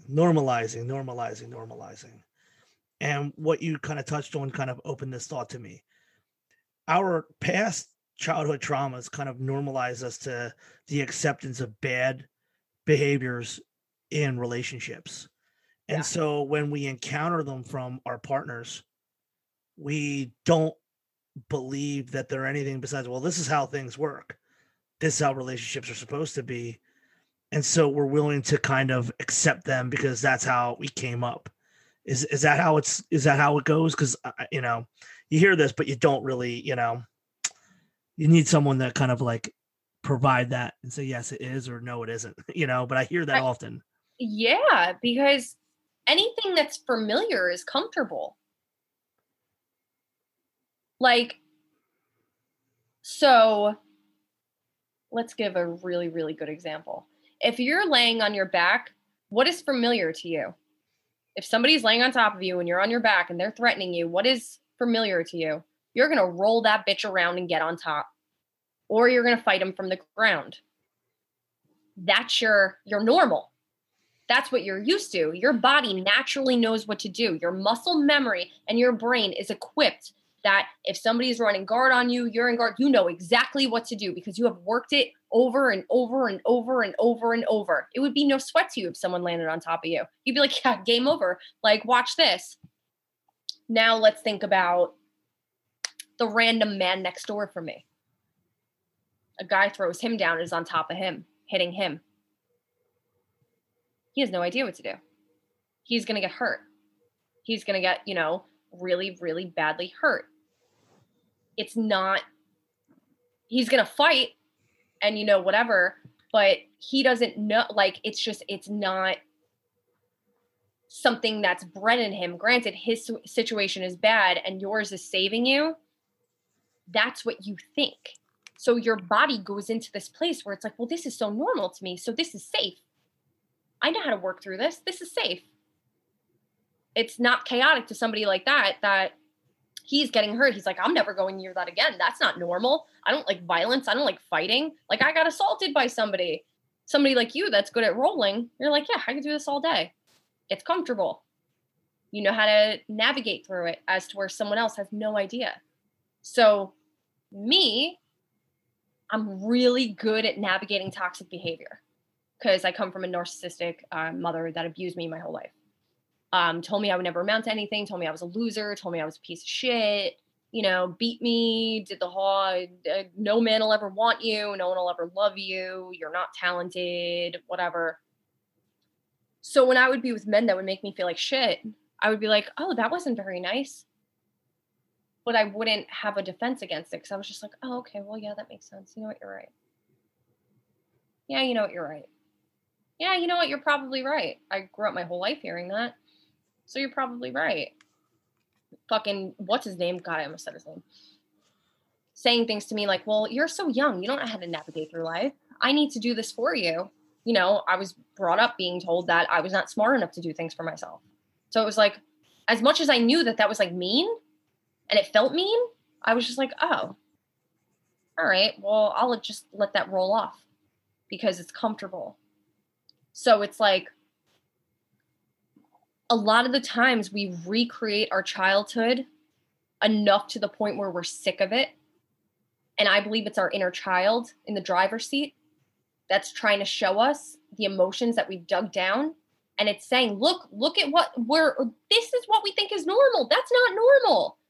Till you get to the point where you're so broken open that you're like, I can't do this anymore. Like, and then a lot of the times it'll start to affect your physical health, your physical body. Autoimmune disease, injuries, chronic fatigue, fibromyalgia, because your body is sick of trying to fight to get you out of it. And a lot of the times people just submit, again, because I'm more comfortable in this because this is what my life always felt like, then it's too scary to try and go on the other side of it.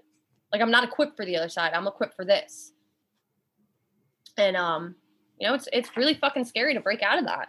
I'm still continuing to break out of like things that I'll allow just because I'll make excuses for people. For me, it was, oh, that they're an alcoholic or she has mental illness. So when they're doing that to me, oh, okay, all right, there's an excuse. I need to get to the place where I'm done making excuses for people treating me like shit because it's comfortable to me. If I make an excuse and I see their why, it validates why they did it to me. But I'm having to get to the place where, why is that okay? What about me in my childhood that is still so alive in me that is like, okay, it's okay if someone treats me like shit. It's okay if someone talks to me like that because they had a bad day. And there's a difference between someone taking their shit out on their partner and, huge difference. That happens. That's life. That's normal. We grow. We work through it. But I mean, just being so fucking blatantly mean, and me just being like, well, that did happen to them today. Yeah, guess what? I had a really fucking bad life too. And you know what I didn't do? Hurt people. I've never hurt somebody. So, and everybody's different. But yeah, I think what is familiar is comfortable. No matter how much it hurts, no matter how much it sucks, if we're good at it, we're not going to stay away, because there's no blow in it that's a warning sign. None of it's a red flag. None of it's a warning sign. These are all like the flags that you were wrapped in the blanket of and you were raised in. So they make you feel safe, really. I really appreciate the breakdown of that. And I love the double entendre of using a jiu-jitsu reference. And you're absolutely correct if we're talking specifically about jiu-jitsu. If you are unfamiliar with having somebody put their whole elbow in your neck and face, and you want to get normalized to that, jiu-jitsu will definitely make what is completely uncomfortable. Oh, this is and this is why I tell people when they go, how can you let that happen to you? And I'm at the point of where I actually, in my game of jiu-jitsu, I want to get as much pressure, and our school is very well known for knee on belly and just absolute old school grinding passing all of our professors are very legitimate in massive amounts of pressure, crush, the old saying, they got to cook the beans before you can eat them. We get crushed, we get cooked. But if a grown man were to get on top of me without the skill to put that level of pressure, it's no factor. Yeah. And I love that you use that allegory to explain the situation. For me, in thinking about what you said, is I have always I've always allowed to believe that I wasn't worth anything because we were raised poor. We were raised in a welfare line. We were raised without specific utilities. We were raised not having things. And so I personally believe in my own trauma world that my childhood just said to me, you need to be happy with whatever's in front of you, because this is what your lot is in life. And as an adult male, it's very hard for me to be like, oh, I don't know if I want anything more, because I never even tried to aspire. I'm not Anthony E-Town. I'm not trying to drive a Maserati. I'm not trying to make $1 million. I'm happy that I have a house, I have heat, I have water. And I know growing up, I didn't have these things. I have food in my refrigerator. I can go to the store now, and it's one of you were talking about like bad behaviors that come from childhood. Like, my bad behavior as an adult is sometimes eating stuff I shouldn't. Yeah. Just because how many times I told, no, we can't afford this. No, we can't afford this. And now you can, so you do it. Yeah. I'm going to get that slice of pizza that I don't need. I'm going to get that candy bar. It's probably not the best description, but that's something that's the case of your inner child giving you the healing that you need. Yeah. It's like literally like I still comfort eat the stuff that I probably wouldn't even think to eat when I get really, like, I'm emotional eater. And now I have a shutdown mode to just, when I get really upset, I call it sleep nap. That's it. I'm stress napping, and I'll shut down for 4 or 5 hours and just pass out, because my body and mind need to just rest, and whatever's going on, I'll just sleep it through. Yeah. One of the things that I saw in your social media not so long after the breakup and the rebuilding was your ability to connect with people. And you mentioned, Ricky, I don't have any person in my life that I can think of that at this point that doesn't know what that is. But in case someone doesn't, break me down what Reiki is. Reiki is basically. Sorry for not pronouncing it right. I'm sorry. It's Reiki. No, everybody pronounces it different. I probably pronounce it wrong. I don't fucking know. It's basically harnessing energy. So the body is made of energy. Energy cannot be created nor be destroyed. There are a lot of people that get turned off about Reiki because they're like, oh, people just think it's playing with magic rocks and this mythical thing. To me, it's literally energetic force. You are harnessing energy, manipulating energy. How much of us know that parts of our brain are still completely locked? Like we are capable of so many more things. And to me, I think just the third eye and the crown and the extra sensory abilities in understanding energy is just, I don't necessarily even think it's like a mystical thing. I think it's just a sense that we're all born with and we're taught to shut down. So what it is you're harnessing the energy. So emotions have energy. They sit in the organs. Every organ has an energetic factor. Parts of our body have energetic traumatic factors. And what Reiki does is it goes in and it helps to get rid of that buildup. It starts to move that energy. It's like a non-invasive acupuncture. I know for me, since I was little, I physically feel other people's shit. That's how I've been my whole life. And so that was another reason I would shut down, people please. It's just what I do. I could feel if someone's about to cry. I could feel someone having a stomach ache. I could feel someone having a toothache. I don't know if it's severe hypervigilance from childhood. I don't fucking know, but I know it's what I do. And I'm able to see in others what the emotional property is in sitting in that pain. And I help people, deal with it. We pull it out. We talk about it. Yada, yada, yada.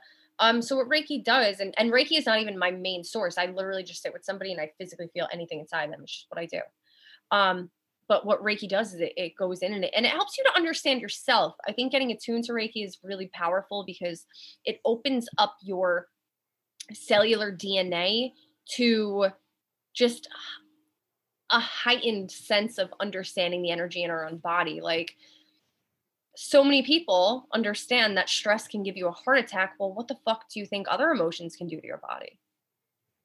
Like, that's a pretty proven thing. Oh, if you're a stressed out person, like you could have a heart attack, you could have a stroke. Okay, well, what do you think anger can do to the liver? What do you think not being able to process your emotions does to the kidneys? What do you think trauma does to the brain? What do you think not speaking up for yourself does to your lungs and throat? It's a whole multitude, and Reiki just kind of goes in and it helps pass that stuff. That's absolutely incredible. One of the things that we talk about at work all the time is just bad habits. And obviously I'm a 40-year-old construction worker who doesn't chain smoke, doesn't drink. Yeah. It's the same. I eat 2 peanut butter and jelly sandwiches every single day and a banana on the way to work. So when I see these dudes with 5-hour energy drink, lit cigarette, coffee, at 5 a.m, I'm like, bro, you're going to die. Yeah. And the first thing they say is, dude, you don't understand how crazy my life is right now. And I'm like, listen, I understand your life's crazy. And I literally say, but if your life's crazy, you're already feeling like shit. All of your stimulants are just going to make you feel like hell on earth. So now, let me also go to that. They already feel like shit. So why not put things that reinforce the feeling of shit in their body to make them feel better? Like attracts like. No, that's exactly what I think. Energy matches energy. And also, I learned, because I was a smoker for a long time, I realized that things like smoking, what it does is it goes into the place in your lungs, which is grief and inability to speak how you feel, not standing up for yourself. So I would smoke as a coping mechanism to, like, the things I would want to say to shut it down. And that could be a little like, but I'm okay with sounding at this point in my life. I'm okay with sounding how I sound. No, you just blew my fucking mind. I want you to think about every single funeral you're ever at. Every single funeral, there's a line of people. I have friends who don't smoke, and I've seen them at funerals smoking. Yeah. And every war movie, obviously, they use cigarettes in World War II to kind of help as a stimulant, as a appetite thing to keep the appetite down, but also to handle things like grief. So you just fucked my whole world up saying that. Oh shit. No, it's interesting. I never smoked in my life, but it's just interesting that there's a connection in that regard. Yeah. Now, I also, to kind of go into you, well, I want to backtrack on one thing that you said. Yeah, sure. Absolutely. Go for it. When you're younger and you have to use food stamps, and you have to turn on the oven to have heat in the house. I know both of those very well. You also have a certain shame behind you, which causes you to not speak how you actually feel. And it causes you to chameleon yourself to other people because you have this dirty secret that you have to hide. You're not like everyone else. So what that does when we get older is cause us to go to our coping mechanisms that we couldn't have then, because we're proving to our inner child, look at what we have now. And we're kind of rebelling against that situation. It's the same thing growing up with an alcoholic. You have a dirty secret at home that you can't tell anyone about. So it teaches you to kind of like just be this tough person that you have to be in front of people. because you're at home where you're supposed to feel safe. You don't feel safe. So how are you supposed to feel safe anywhere else? So that does cause a lot of fighting and a lot of anger and a lot of rebellion against certain things. Shit, what was the other thing I wanted to say? With regard to earlier things? You probably, the fighting and a lot of the anger, you didn't use vices. No. So where other people suppressed some of it, yours was full on display. Yeah, I had a very violent childhood, as watched my mother get abused by my father. We were abused by my father. Okay. And then I watched my father and mother have a serious, like, life-changing fight that ended in a giant puddle of blood on our kitchen floor. All the windows of my house smashed, cops, and separation, and was told specifically that my dad was no longer around for quite a many years. And when he showed back up, I was like, how's this motherfucker still around? Why is he here? Yeah. And as I got old, I mean, I'm talking about until even in my 30s, I was punching people who had put their hands on my mom. There was it was something that was embedded, like, at a certain time. No one's putting their fucking hands on my mom. So I have 0.0 tolerance for physical aggression towards females. Yeah. And it's one of, jokingly, everyone's like, oh, you're Captain Save a Ho, or, yeah. But it's not the case. It's that I've had to shutter my house and had to deal with, a lot of fucking chaos. And then the other anger comes from being a white long hair kid in a black neighborhood and being told, well, you have to learn to fight them, otherwise you're gonna have to deal with it. So we were normalized to street fighting in a way of, oh, this kid has a problem with you, the parents will come out, you gotta get in the street, fight, get it over with. So by the time I found hardcore, and the people in my neighborhood that would find hardcore, we were normalized to, if you got a problem with someone, you just fight them. Yeah. And when we were running into people who didn't do that, we were like, what are you, fucking pussy? That's how we go. You got a problem, we're going to fucking bang it out. And this face is not one who hasn't been punched in the face. I've been beat up more times than I ever beat up anybody. And I'm not afraid. I'm not afraid of how I feel about it, but I feel like we weren't cultured to use other methods, and we were just allowed to be very violent. And the violence was almost not, I won't say heroic, but it was laudable if you were known to be violent. And, some of my hardcore heroes were equally known for, like, and, they weren't eschewing violence. They were, exuding, like, the most maximum, like, oh, you know what that guy did? And you hear a crazy story. So there was a one-upsmanship in my early 20s. And when I got arrested, I was on court-ordered anger management, conflict resolution, started to go through therapy. And even though my mother has a degree in psychology, until I was in my late 20s, I had never had real therapy. And I had to open all this stuff up. And what you said about never having a safe home, it wasn't until I was in my it wasn't until about 3 years ago that I've had a house where I'm completely happy and safe in, and I've had a warm bed. I've got a home that I'm not afraid of. And it took me to be 37. Now I'm in my 40s, and I'm finally, like, I'm comfortable at home. I don't have crazy amounts of weapons all over my house. I'm not constantly worried people are breaking in and all the things that I worry about. And I don't know if it's made me a softer old dude, but I've allowed my emotions to come out more. But it all stems from the childhood. And there's so many things that I missed, and so many ways that I probably could have been better to people. But I was so wrapped up in all that shit that it was hard to even grasp how I was feeling or why I was feeling. And then and this is, like, not to aggrandize or just, this isn't like self-aggrandizing discussion. It's just, like, being completely literal. There was a tour in 2005 with Shattered Realm. I don't think we went 3 days without getting blood all over ourselves from fights and from violence. And it was because the path that we were on, the associations that we kept, and the way that we problem solved with just fighting, we were always fighting. We were always in trouble, and obviously it ended with the shooting in Tucson. And, and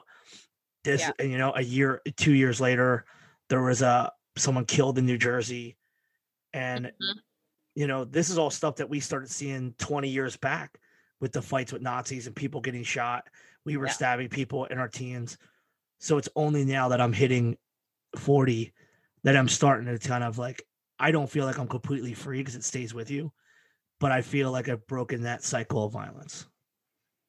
Yeah. And not only have you broken the cycle of violence, you've channeled it into training in BJJ and learning your body more and learning healthy coping mechanisms. And it's interesting to me the way that like you got into, which we talked about how you got into BJJ. It was I've told that story a couple of times on the podcast, so I never. Okay. I just have to protect. No, it's all good. Yeah, no, you're all good in that regard. You basically took your old life, met it where it was at, said no more, and channeled it into the next step of your life. And from there, the rest of your life is turning into this safe place for you. Your home is safe.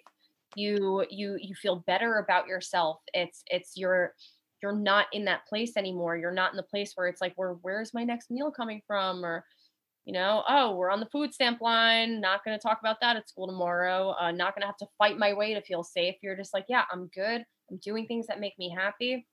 And also, yeah, you could have been better to people when you were younger, but how the fuck were you supposed to know any better? Like, we can't blame ourselves for our old actions. I can't blame myself for making out with people because I thought they were cool in a band. It was I wanted to feel special. I didn't know any better. Now, I'll fucking clown dudes. I'll laugh at them all day. I love it.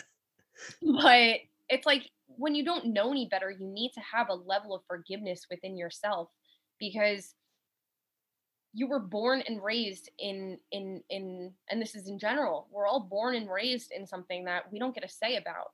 And we're not told that something is abusive and not normal until somebody tells us. Until we wake up one day and we're like, I don't think that that's right. Or you go to your friend's house and their parents sit at a dinner table and everyone's happy and nice to each other. For me, that was like, I need to go home. I saw parents holding hands, being nice to each other, and I was like, this is so uncomfortable. Like, I can't be around this. And so we put ourselves, again, circling back, in the situations that feel good to you. It felt good to be beating up dudes all the time because you're still protecting your mom. You're fucking raging against your dad. You're doing everything you can that no one will ever put you through that again. So you're basically putting a fucking gunshot out to the world saying, no one will ever make me feel like this again. Fuck you. This is how I claim my power. It was you protecting yourself. And in the realm of emotions, like, you weren't really allowed to feel them. So I would never, feel or get down on yourself if you weren't perfect to a girlfriend or perfect to, a partner. It's because you didn't know any better. No man taught you how to do that. You were navigating it all by yourself the best way you knew how. And that's all of us. That's actually an important thing that we're going to touch on next, is that now as grown men, there's so many side conversations that are happening in response to so many people getting called out, where there's grown men in every state in this country involved in hardcore who are saying, all right, we have to really work on this, not just ourselves, but we need to work to make sure that we're a little bit more visible in being able to be available if there is these kind of things going on. And also we need to be more verbally out and open that, hey, you're not going to get any brownie points with us by being a piece of shit. And, whether it's, you could see it, and I'll give a shout out to our friends, Girl Gang from Boston. These are incredible women who are getting self-care packages together for women who are down on their luck. There's a whole group of girls within hardcore that we have always supported and kind of grew up with us, but we also as men need to do a better job to put that blanket protection to everybody. And I spoke to you about the fest, and now we have that phone number. One of the things that I think becomes important is, in a community, be it hardcore, whether it's spirituality, there's just these basic ethics that kind of are expected and are assumed, but the hookup culture nature subjugates and sneaks around. It's like the fence is here, here's the rules, and then, it's a hookup culture, so people slide under the fence and they go over it, and we can't maintain and monitor all of it. And it makes it harder for me as a fest organizer And it wasn't until someone had said to me, yeah, I talked to this guy in January about coming to the fest, and he's mad that we're not going to hang out. And it's like, I only talked to him a couple times. There needs to be a open communication from men to say, you cannot do what you think you're entitled to. Like, there's an entitlement. There's an abusive power. Well, she said she was into me, so I expect this. These expectations, I don't know where the fuck they came from. I've never expected, because I was nice to a girl, to get something from them. I've also never really a hookup dude looking like Shrek. It's always been easy. I've always been more the goon than the pretty boy. But we need to break down and get rid of these models where guys think that because of a conversation that they're expected any kind of anything. And I think that we're going to do a great job when hardcore opens back up to specifically just keeping this on the front. Like, we're not going to tolerate these behaviors, because it does look bad on the ones who don't do anything. And we're not a silent majority. A lot of the times we don't even know. Like I said to you, if a guy is hooking up with a younger girl, if it's not on the internet, most of us don't know the in-outs of a hookup. Yeah. No one's ever come to me and said, yeah, I tricked this 16-year-old girl, because I have a daughter who's almost that age, and I have a daughter who's 23 years old. And if I find out you're doing that, I'm going to fucking crack your fucking head open in front of everybody and make a point of it, you know? And I found something you said in, when we get to a comfortable state, do you find that the people that are around you now, even though there's not the 300 people that you knew from hardcore, are so much more supportive than when, you know, you were like, not the belle of the ball, but you knew more people in hardcore? Do you feel more supported now at your age because you close your circle a bit? Yes. Big time. I have so many people around me. This year has been pretty huge for me in the realm of people standing up for me. So, like, being bullied at one of my martial arts schools by a dude that is, you know, in his 40s or whatever, and is just jealous, is angry at the fact that I'm really good at what I do, and I'm a girl, and I'm a strong girl, and I'm an assertive girl, and you're not going to get in my fucking way. That's how I feel. The little girls I teach there look up to. Like, they're the parents say to me, like, thank you, my kid has a role model. Like, and I'm so happy about that. Like, I spent my whole life just being this quiet, just, okay, you could abuse me, you could do this to me girl, that now I'm this girl that stands for something, and you're never going to fucking silence me. But we have, like, I have this psychopath that people are making jokes, and it's really, they're serious jokes. They're like, he's going to blow your head off one day. Like, this guy literally cries and says, I've ruined his life by being there. Like, hates me. Like, it's a deep-seated, it's not normal. There's something off there. And just me having these newfound friendships with, like, men in martial arts in my life that, like, because I've been assaulted in martial arts too. We've talked about, I did not get back into jiu-jitsu because I was fucking sexually assaulted by people I trusted when I was a teenager. And having these men that are like, that man comes near you, he says one word to you, he's done.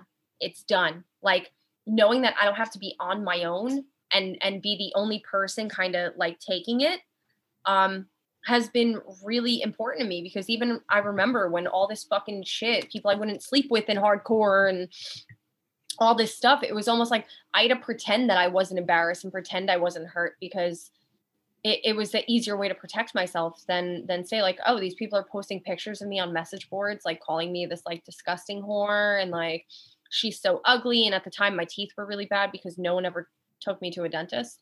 And I had really bad dental problems. I've since gotten them fixed, but, like, making fun of my teeth, making fun of things I couldn't help, just because I wouldn't sleep with you. And it's just, it's crazy going from a realm of no one wanted to stand up to those fucking dudes. No one wanted to say, why are you doing that to her? Because it's just like, oh, it's not my business, or I'll jump in on it. Even girls jumped in on it, because honestly, girls in hardcore were almost worse. They were the ones whose bios on MySpace were like, I punch sluts. And that was a very popular saying at the time. Yes, I probably don't like you, or you're at a show and you're being very kind to a girl, and she's just kind of looking at you. And if you're wearing makeup, if you're wearing anything but a t-shirt, if your jeans are a little too tight, they're going to fucking treat you like a piece of shit as a younger girl. no one ever stood up for me. No one ever fucking you stood up for me. You fucking protected me in from some of that stuff. And it's just now in life this year, I'm learning that I don't have to do it by myself. I don't have to be alone. I don't have to just sit there and take somebody abusing me or take somebody being fucking awful to me. I'm in this place now where I will never allow something in my life to happen that I would not be proud of little me to watch, or one of the little girls that look up to me, or the women that I teach self-defense to. I will not allow any of that shit ever again. If I start going back to hardcore shows, it will never, I'm fucking, these kids now, you know? Nah, there is no if. You're coming back.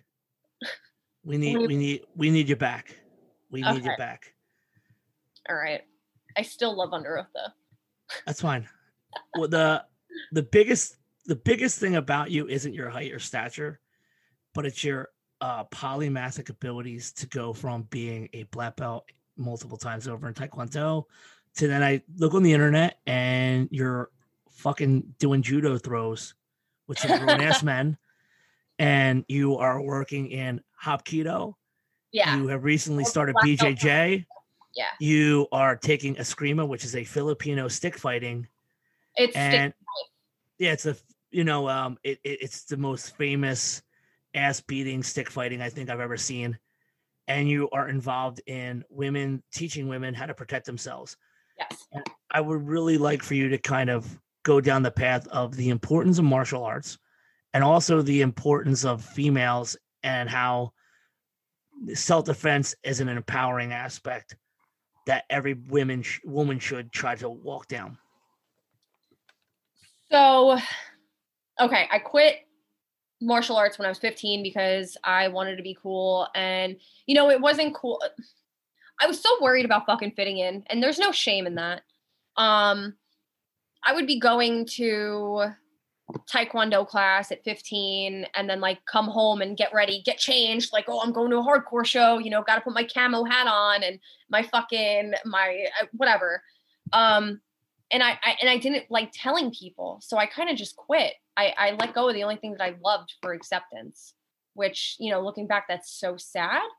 But so anyway, it was a few years ago. I never let go of martial arts. Like I would train with people and I was doing BJJ in my teens with people. And what happened to me was the guys that I guess trusted and I was training with, they held me down and they were touching me inappropriately. And they were like, well, you don't remember the move to get out of this. I'm not going to stop fucking grabbing you here until you remember it. Then maybe you'll learn, maybe you'll pay attention.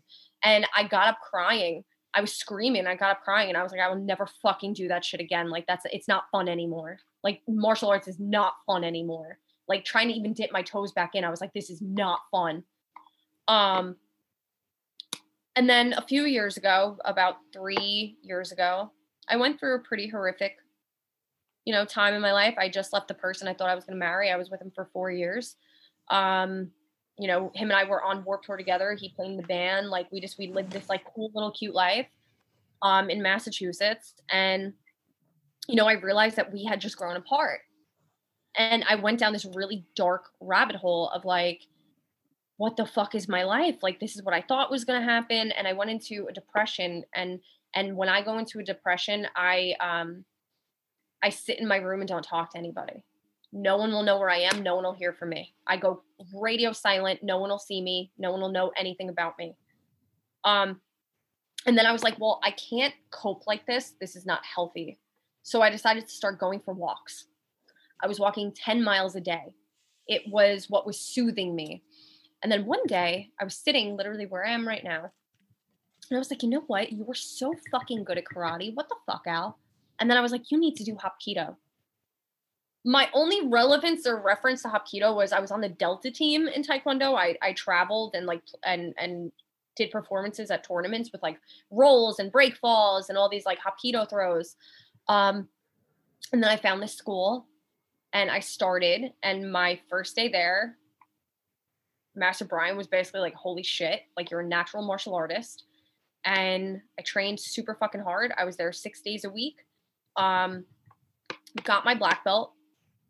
And I was like, I'm back. Like it gave me this confidence that I lacked. It was almost like the missing puzzle piece to what I needed. There was a newfound confidence that I had in myself where it was like I could walk in a room and I knew I could defend myself before, but like this was like I can really fucking defend myself against somebody bigger than me. Am I allowed to say trigger words on here? Should I like yeah, you absolutely can say whatever you need to say. Okay.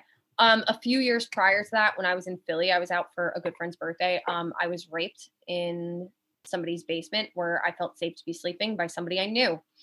I couldn't push him off of me. No matter what I could do, I couldn't get him off of me. I was screaming no, I was kicking, I was pushing. So, what do? You submit.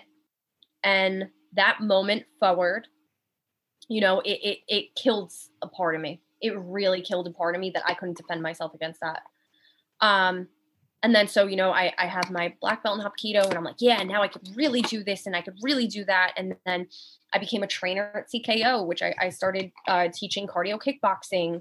I was just really discovering these new parts of myself. And then we have a trainer at CKO and I realized that him and I had so much in common with martial arts. And I was kind of like, not enamored by him in a crush way, but like enamored by him in like oh my God, he's on the American team for judo. He was raised in Japan. Like he used to hit bricks with his feet, like to learn like the foot like thing, ashiwaza and all that.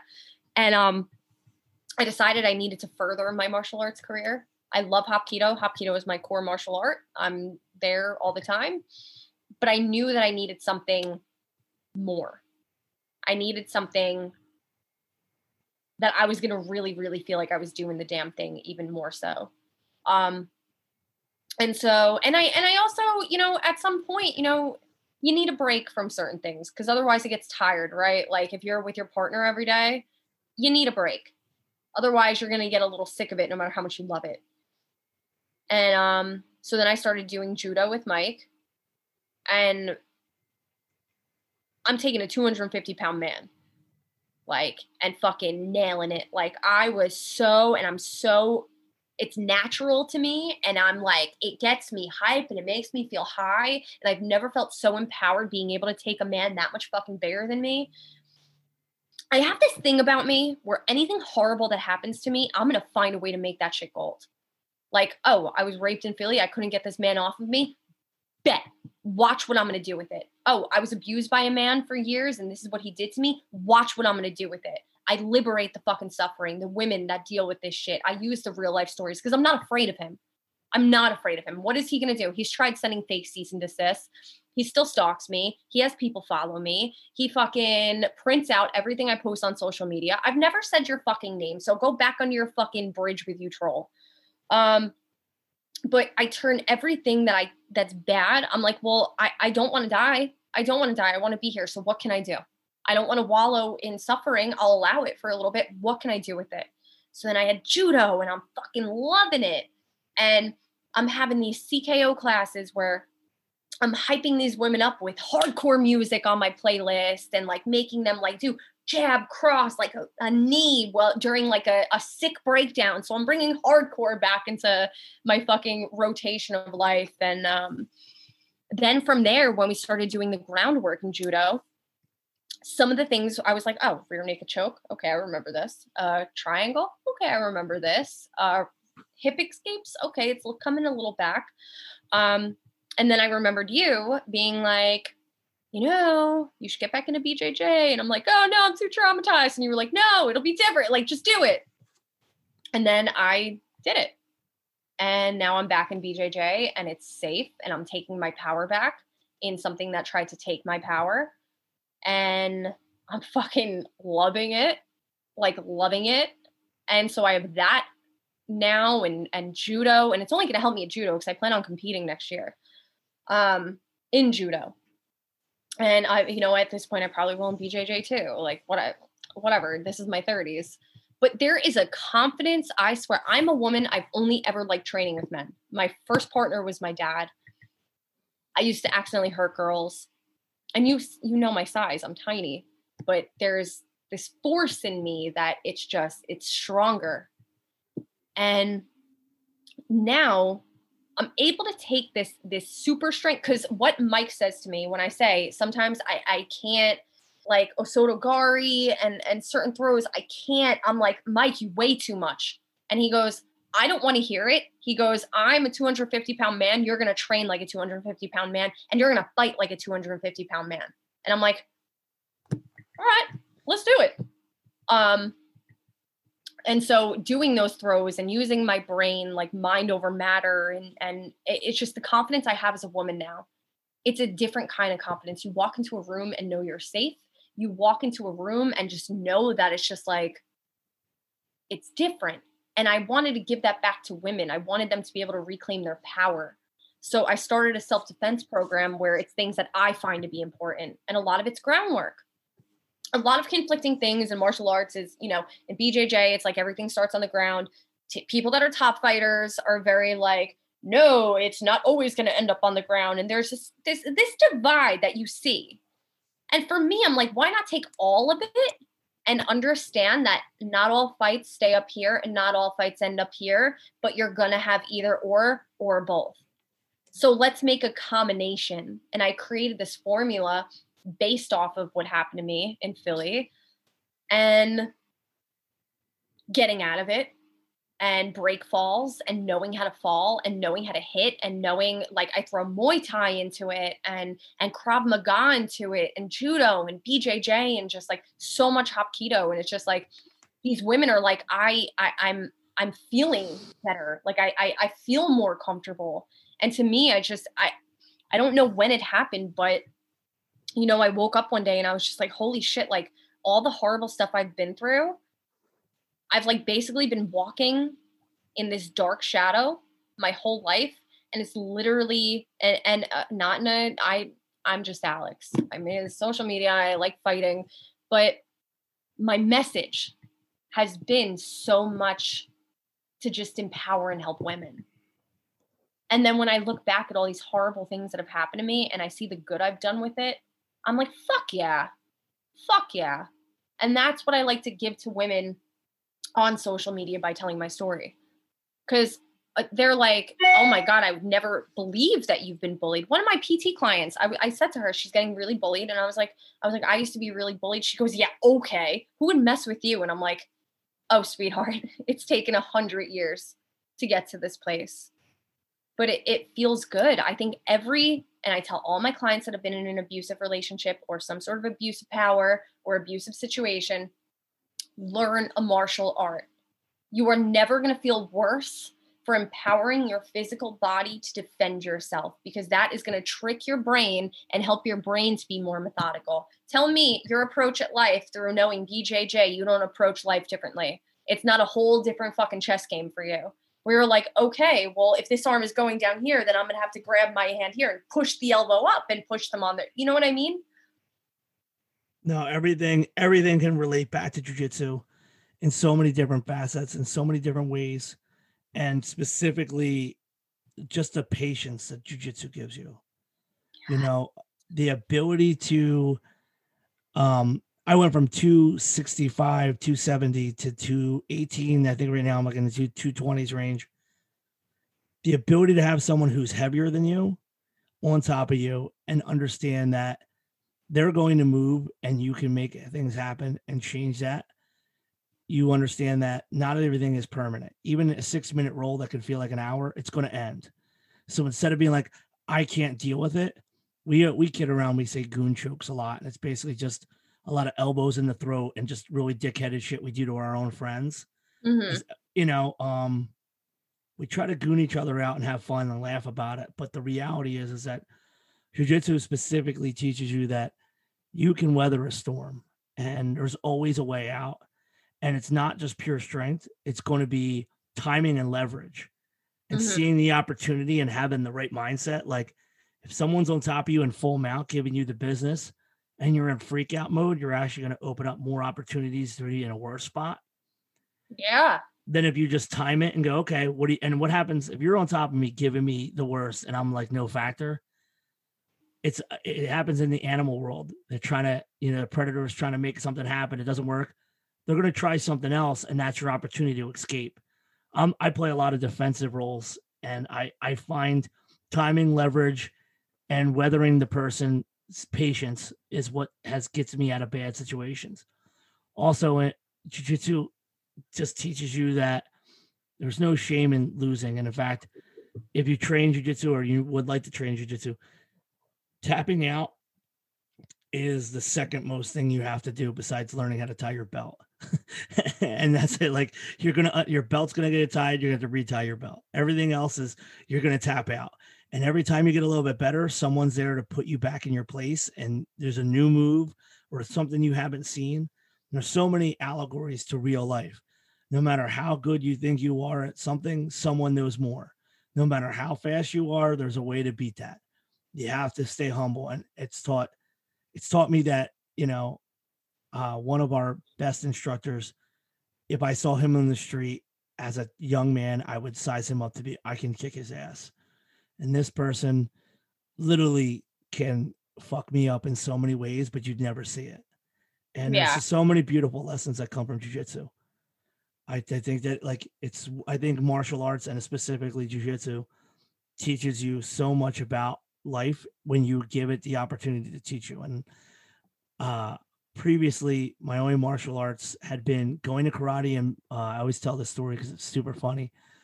I was on the demo team, which meant we would go to, and this is the 1980s, the demo team would go to block parties and they would play ZZ Top Legs, and we would do a bunch of moves, and they would hand out flyers at the block party for like, come try our karate school out. And I did not enjoy competitions because I had long legs, and I got DQ'd a couple times for kicking people in the balls. And I was very frustrated that I didn't have there was no karate at home. I grew up on ninja movies. To this day, I'm still obsessed with ninja movies and karate movies since I was a child. We didn't have a lot of money, but my mom figured out a way to get me a ninja suit from Asian World of Martial Arts. That's amazing. I think I was a ninja for like 3 years of Halloween. Halloween. I was a ninja every year. Yeah. So that's besides that, I did some boxing. I did a little bit of Muay Thai, and I have ADHD. If you tell me to kick a bag 10 times, I'm gonna forget by 6 or 7 how many I hit. Yeah. And I learned early bags don't hit back. So it just never was as kinetic as jiu-jitsu, where you feel the person's pressure and you have to read them. And that's why I like to train with you in judo, because I'm not a wrestler. I'm not built to be and I didn't do wrestling early, but I feel more comfortable getting into that hip position to start like an Uchimata than I would trying to go for a single leg pick or like a double leg takedown. And I find that if you are focusing on martial arts, it's in your head every day. I went through a little bit of experience with this with the SCA, the sword fighting stuff, but it's so limited, not just in the training, but it doesn't excite you because there's no fight or flight. And you know what that means. When if someone's on top of you and you're in a bad position, cognitively, your brain starts to panic. I've never been panicked once in a sword fight. It's kind of fun, but it's never like, oh shit, what's going to happen? It's, like jiu-jitsu, the first time I trained, I threw up outside, and I was so afraid to come home, and I just felt like I wasn't going to be able to do this. And I just kept pushing myself through, and it was such a physical challenge that I was just happy to get beat. And I learned to just take it. And I get beat a lot. I get beat often. And when the one thing I give the person who I train with, if you tap me, I'm going to try to stand up before you and just be, come on, let's do it again. Yeah. And that's that. There's so many great lessons from jiu-jitsu. Do you find yourself, because you have so many different avenues and different training things, that there's a fluidity that goes between all the martial arts, and that it makes it easier to learn one now that you have the base in so many? I think having a background in Taekwondo, I do think that genetically I am very naturally gifted in martial arts from my father. That is the one thing that I could give myself. That's like, yeah, I'm naturally good at this. Boxing was always natural to me. Sparring was always natural to me. It's always just been more of a natural thing for me.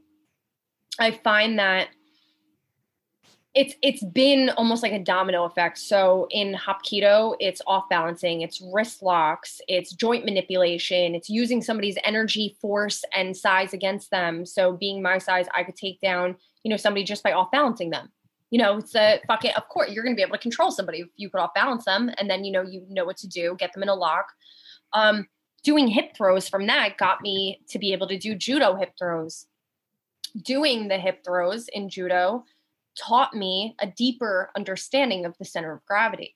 It taught me a deeper understanding of when my center of gravity is against somebody else's center of gravity, that's almost like our gravitational force, and the rest of it all is just flailing around doing the best it can to manipulate our center of gravity, our force.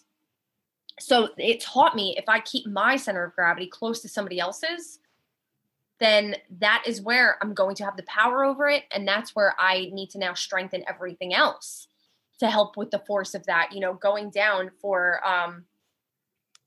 like Kouchi or Sotogari, like going down in that and falling and knowing that I need to fall somewhere and go into something. That taught me where when I'm falling to not be in that fight or flight and to keep myself close. It taught me that having space is your enemy. Hapkido also taught me that, because when I come down on someone's shoulder and I'm, everything's a circle, Fibonacci sequence. When I'm manipulating somebody's wrist and holding their shoulder, their whole body, is taken over. If I have that little bit of space there, they're going to turn around and kick me in the fucking teeth. So much of it has taught me more and more and more to build on. And through judo and understanding you have to really be close with the center of gravity, it's given me that understanding in jiu-jitsu now, where I'm understanding when I'm rolling with somebody, I need my center of gravity to be the force. And the rest of me, when I'm doing pendulum swings with my leg and flipping my hip over, I need that center on theirs as much as possible, at least in where I'm at right now. Knowing also that, controlling somebody's head is also controlling their body. So I understand that from Hapkido as well. I understand when I'm going to put somebody into a triangle and I have to push my body this way, that if I don't have their head close to me in my center of gravity, they're going to get out of it. They're going to, do something on me. So I feel like each martial art has given me the gift to better understand the next one. And then just being a nunchuck freak and a sword freak, Filipino martial arts, especially knives from Krav Maga or whatever, Filipino knife fighting is and stick fighting is my favorite thing. And it's a totally different skill set that, I just remember from when I was little. So that I kind of take out of the equation. That's the three ninjas ninja in me, the Power Ranger in me. That's this is so cool. And knowing that in the Philippines, I forget the war because my brain is fried. I think they went over, the Japanese were sleeping, they invaded them, and they destroyed them and conquered them with a stick and a knife, and understanding the push and the pull of it. And that also helps me understand. So jiu-jitsu on the ground. So I'm on top, push, pull, and you can't see the move that I'm doing right now, but I'm pushing and pulling. Or if I'm going to do a arm bar, I'm pushing and pulling the arm, so it's understanding the push and pull. Everything. I feel like the cool thing about martial arts is it all has something in common with one another, if you could understand. And I don't know how to explain that. So no, I think you have to just do it. I think it has to be it's a kinetic thing that people need to try out. Do you, let's break into the Alex March energy world. As you're helping people and healing people and talking to people about breaking trauma bonds and getting over traumatic pasts, do you counsel people to try these arts, or is this something that you don't lead people to until they start bringing it up, what you do? No, I tell people, because when we have that much of an emotional instability and that much emotional trauma, it needs an outlet. So I tell people to either sign up for cardio kickboxing, to sign up for a martial art, sign up for this, sign up for that. I have so many women that are rape survivors that have now started in BJJ, and they're ranking. This one girl, she's a purple belt now. I have another girl, Muay Thai. I have a girl that travels from Philadelphia to my Hapkido school to learn from me. I tell every woman, every single woman, And they're like, I was thinking that, but I'm afraid. And I say to them, I'm like, we're all beginners.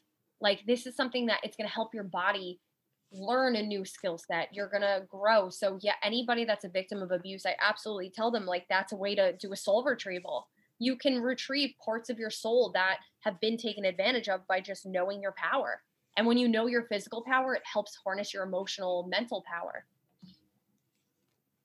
You are absolutely probably one of the most diverse as far as what you do that I've ever had on the podcast. And as a friend, you go in so many amazing directions that it's just awesome to hear you kind of break it down, because everything has layers, but they always connect. When you're at home, I should say this is the best way. This is a better way to say this. Your average everyday life is using social media. You have a business where people contact you and you do readings and you connect. And then you also have time for this entire wealth of martial arts skill. Yeah. You said outlet. The martial arts is the outlet, or do you have a separate thing that has nothing to do with anything we're talking about? Do you have something aside from all this that's your outlet? Like, are you somehow like a secret video game fan, or are all your energies currently pushed in right now to bettering yourself? And is there a time when bettering yourself, you need to stop and just lay in bed one day? Like, is there a timeout, and what do you do for that? My timeouts consist of me watching movies or allowing myself to watch trash TV. And I just sit there and just let myself be. And I try to not think about anything, not put pressure on myself. And I try to just be. Like, I'll light candles. I know you're straight edge, so I mean, no, just, disrespect. Like, I'll have a beer. I relax. I hang out with myself.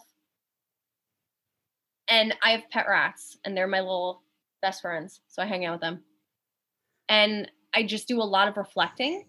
And I'll be like, hey, Al, you're fucking killing it. Like, I spent so much of my life hating myself for reasons that I never should have hated myself, that I'll just like have a moment and I'm just like, Al, you're the shit. Like, you're killing it. And I agree. I think you are killing it. Thank you. Finally, it only took to my 30s, huh? Yeah, no, it feels good. It feels good. And you know what? And I'm not necessarily gonna name drop, whatever. I don't fuck this. So my ex-boyfriend is in 4 Year Strong. Again, not a bad word in the world to say about him. He is a lovely, amazing human being that I love and I wish nothing but the best for. But they play a holiday show every year. And I remember they played a show one year, and do I pronounce it right? Incendiary? Incendiary.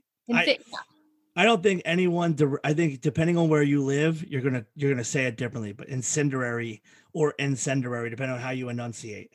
Okay, so I've been out of the game for a long time. Like, I still listen to Suicide File, like it came out yesterday. I'm wearing a Walls of Jericho hoodie. I know. Like, I don't. I'm not crazy. So they played the holiday show, and I'm like, damn, I missed this shit. And it was like breakdowns and like fucking junt. And I was just like, I miss hardcore. I miss hardcore so much. And then I suppressed it. So I was like, it can never be. It's a different world than you're used to. And it's just crazy how everything, if we really look at everything that we've talked about, getting traumatized in hardcore made me fight for myself. It brought me into Warped Tour. Like, here we are. Yeah. What's Taekwondo crazy? And hardcore saved my life. Incendiary had been a band for about 10 years now, but really in the last 5 have become the reigning kings in so many ways, because they're not a full-time touring band, which gives them like Terror, Madball, all the greats will always be the greats. Mm-hmm. But because Incendiary specifically chooses when they play, yeah, their sets are. I just did them last year. The 1 year anniversary of that show was celebrated on the internet because it was that fucking good. And that's the best aspect of hardcore, is when a band, good foods, right? Like, absolutely heavenly, literally, they are chaotic good, because they could easily decide tomorrow, you know what, let's quit our regular jobs and just tour and try to make as much money. They do hardcore for the right reasons. Their band sounds the way they do for the right reasons. And this is a band that when they were in a demo phase, I got them on a couple of Philly shows and it didn't hit with people. And I was like, this band's terrific. Fast forward to them having one of the greatest headlining sets I've ever seen at the First Unitarian Church.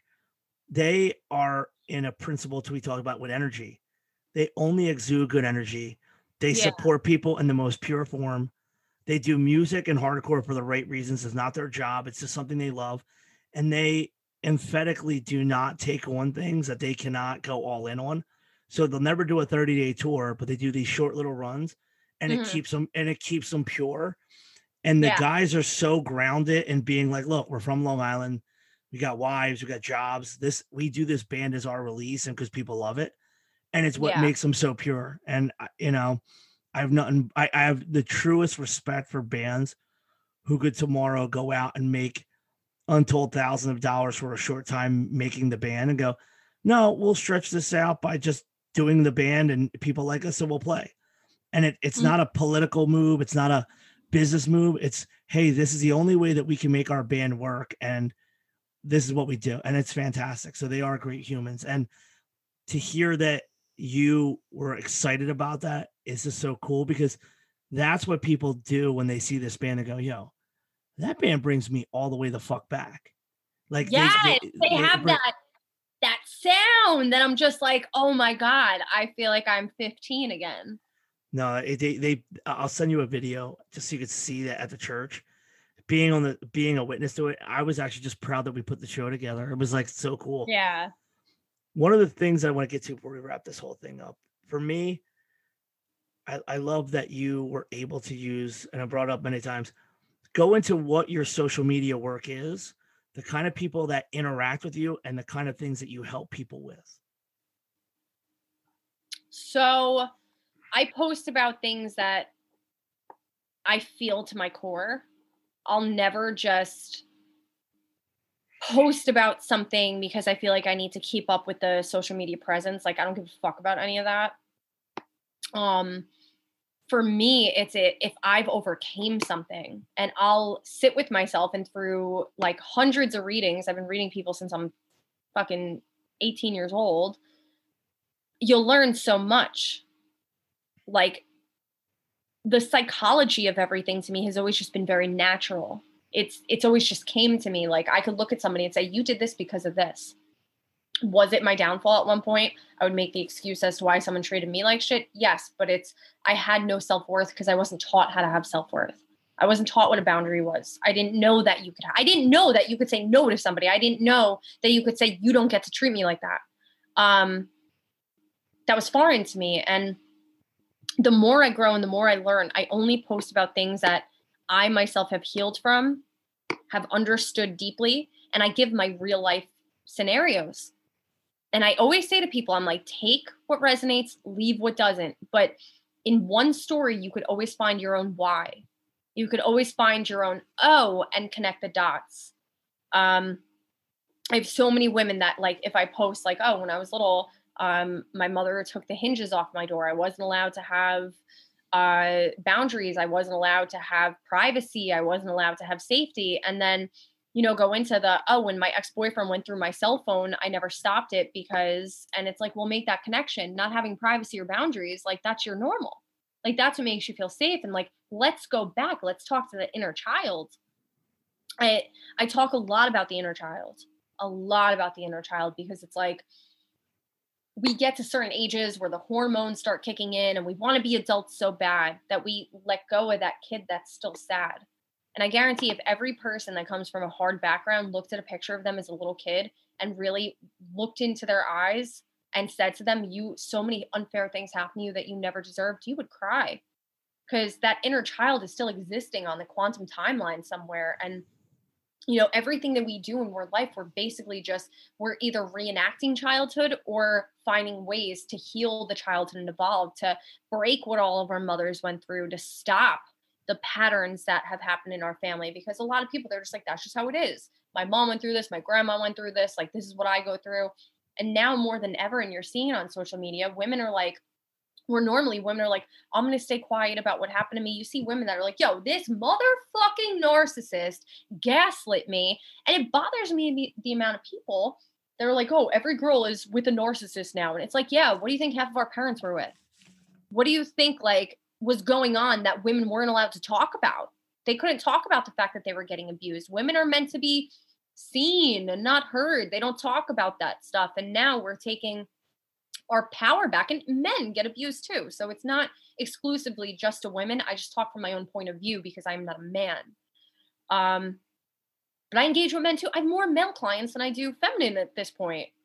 Because men feel safe with me because I do martial arts, because I'm like, fuck shit, this, I'm imperfect. My life has sucked. I'm not a perfect version of myself. And in a lot of spirituality, they want to kind of like tell you, if everything is not love and everything is not light, then you're wrong. And it's like, okay, cult leader, tell me my emotions are wrong, so I suppress them more, so I'm trying to appease to you. It's fucking bullshit. So I just give people that validation. And if I really make like I can't believe I'm going to say this, but I'm going to say it. So like, it's crazy the parallel that, you know, you go to hardcore shows because you have this anger, it's a release. You feel like other people are like you. There's people in the lyrics that like feel how you do. You're chanting together. Everyone is coming together.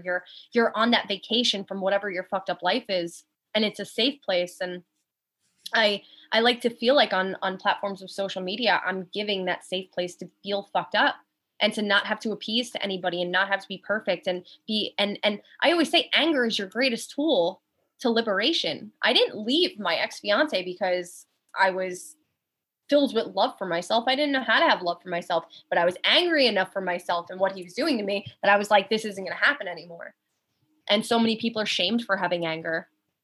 And it's like it's a natural emotion that the body is giving you. We put labels on things and then we take the power of them, the true power of them, and we put these labels on them to shame people into being fucking carbon copies and to stand in single file and to not disrupt things. But I challenge all that. I'm like, well, how about we're allowed to feel this and we're allowed to feel hate. We're allowed to give ourselves that validation. We're allowed to not forgive our fucking abuser, because why would I forgive my abuser? And excuse him of his behavior? Are you fucking kidding me? I have deep appreciation. And people will be like, you're free if you forgive your abuser. You may feel it, but your body and your organs are going to tell you a very different story later on in life. It's suppressing. That's what you're doing. You're creating excuses, which a lot of the times we were taught in childhood to create excuses. Like, oh, this person's doing the best they can. I'm going to, be there. And it's like, a lot of the times too, we don't even realize that like with our parent doing the best that they can, it's not that they were abusive, but we need to validate the inner child to know that they needed more and didn't receive it. So our parent isn't necessarily a bad guy, but we're still craving attention in the wrong places because we didn't get it at home. It's so much. I validate all of it. I do my best to just validate people's darkness, because our darkness is the key to living and breathing and being sane and healing. Shadow work. I remember I first started it after I left fucking fuckface. What is that? I've never heard of that word before. Shadow work. Yeah, I never heard of that. So people use the term shadow work as like your dark stuff. So your depression, your anxiety, your trauma. To me, that's just like, why wouldn't that just be normal? And a lot of times people are told, just remain positive. What? Like, okay. Or it could be worse. Okay. Gaslighting, invalidating me of my own experience. Anything could be worse to anybody. So shadow work is just going in and touching in on those dark things that are kind of left in the dark, in your shadow. And I remember the first time when I left him, 2013, somebody said to me, if you just forgive him, you'll be free. And I was like, fuck you. Like, I feel like I want to die. I have to write a list for myself every day of how horrible he was to not give in to his fucking trying to hoover me back in bullshit. Like, no, that's not going to make me feel free. And I'm angry. I'm angry for what happened to me. I'm a good fucking person. At that point, I'd started a YouTube channel helping people that felt like me. I was helping people already. And I was like, fuck that. I've been through enough in my goddamn life. Like, I did not deserve this to fucking happen to me. And I allowed myself to feel that. And what that did is that liberated me. And I healed quicker in allowing those emotions and not being like, well, that's a no emotion in spirituality. I'm a lone fucking wolf. I don't need anyone in spirituality to like me. And I remember people being like, that's not very love and light of you. And I was like, I don't know when the fuck I ever claimed to be like that. And I just started challenging everything, and, you know, people like it. So I don't know where this person came from later in life. Maybe it's all the horrible shit that happened, but I'm very like, you're not going to silence me, and I'm not afraid of anybody.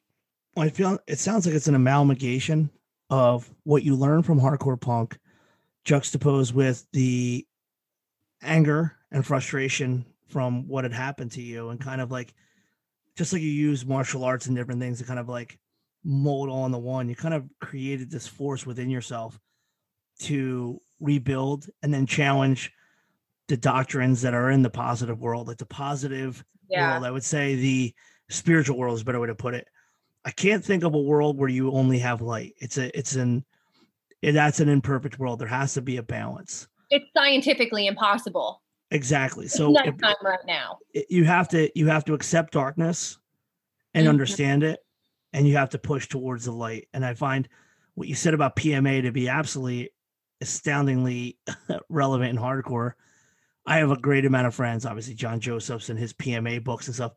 We should always, I like, we want to be our best selves, but something that I've said on this podcast and is my current mantra comes from Marcus Aurelius. We have no control of outside events, only how we react to them. And if we are naturally able to react as, oh my God, well, we'll just turn this, lemon into, lemonades or whatever it is. That's good. But we're not always going to do that. No, because we're going to have a dark part of ourselves come out at first and react from the position of when they were first traumatized, and now they're having a trigger. Absolutely. And that's so unless you bring light to that shadow work, your reaction is going to be your child, your inner child. And another thing, you can be a positive person, because there's this guise of it where it's like, no, you have to remain positive and just, it's okay, I'll deal with this. I'm going to pretend this didn't happen, or I'm just going to look on the bright side. You could be positive. The word "and" and "but," they're so healthy and healing. So you could say, I am very positive that I'm going to be okay, but I'm allowed to feel like it's the end of the world right now, and I'm suffering and I'm drowning, but I know I'll be okay. Or I am so dark and depressed, and I'm going through all this bad shit right now, and I don't know how I'm going to get out of it, and I'm still attached to my healing narrative and knowing I'm going to be able to be okay. So validating yourself, but knowing that, like, this is a part of your experience and it's healthy and you can have it. And knowing that, like, you may feel like you want to die right now. You may feel like you are at the lowest low and you are crawling to just get ahead, but not giving up on yourself. But letting yourself stay down for a little bit, because sometimes we have to stay down for a little bit and have that suffering and that mourning for the child that was never allowed to feel that, because they were living in cortisol their whole lives, never knowing what they were supposed to feel next. You're absolutely so touching on so many things that just constantly come up on the internet, that it's great that I had you break some of this down. One of the last things I'm going to ask you before I ask you a couple quick ones is, you mentioned narcissism is gaslighting. Yeah. I didn't even understand what that word was until like a year and a half ago. Then I found the fucking historical reference to it, and it just blew my mind. I definitely could say, as a 20-something-year-old kid who was fighting with his kid's mother while in a gang, there was definitely some gaslighting of like, no, but it was never like about other chicks. It was like, no, we're not getting into trouble. Like, this is my way of getting out. Like, I feel like the word is used so much, it may take away the importance of breaking down what that is. Yeah. And I think that's why dudes blow it off like, oh, yeah, I heard that word so much. It's like, doesn't it matter? But there is an actual thing that happens with these people. And you hear it constantly when the stories come out where the intuitive nature of a person sees bad behavior. And you touched on exactly how you subdue that intuition because you want to be loved. Is that how it works? You want to be loved so much, you subdue your own intuitive nature. Like, I think he's lying to me, or I know that he's lying to me. And you accept an alternate reality. That's exactly what gaslighting kind of is. So you accept a bullshit world and and I use a bullshit world and in a world where this lie has truth. You know, like that's the nature of gaslighting, correct? Is that someone wants adulation and love enough to ignore intuition that they'll accept a bad lie. Yes. Also, on top of it, the person has such conviction in what they're saying that you question your own reality. Yeah, like, as in the historical reference where they turn the gaslight down, and you start having a question, and you have to question, like, yeah, maybe am I fucking stupid? Do I not see this coming? Yeah. It would be like, I'm trying to think of like a really, really good one. What was the thing that you were most gaslit about that took the longest for you to have the aha moment? Let's use you if you want to expose that. If you don't, we don't have to. I'm open book. I think a lot of it was with fuckface. He would always say, I never said that. I would be like, yeah, remember when you said that, like, we were going to go on vacation and we were going to do all this stuff together? And he's like, I never said that. Where maybe that was your last relationship. Like, no, I definitely never said that. And I would just sit there and be like, no, he definitely said that. He definitely said that. And then he would like get really cold to me and be like, you know, it's kind of weird. You're still bringing up your old relationship like that. Like, do I have anything to worry about? Like, real fucked up.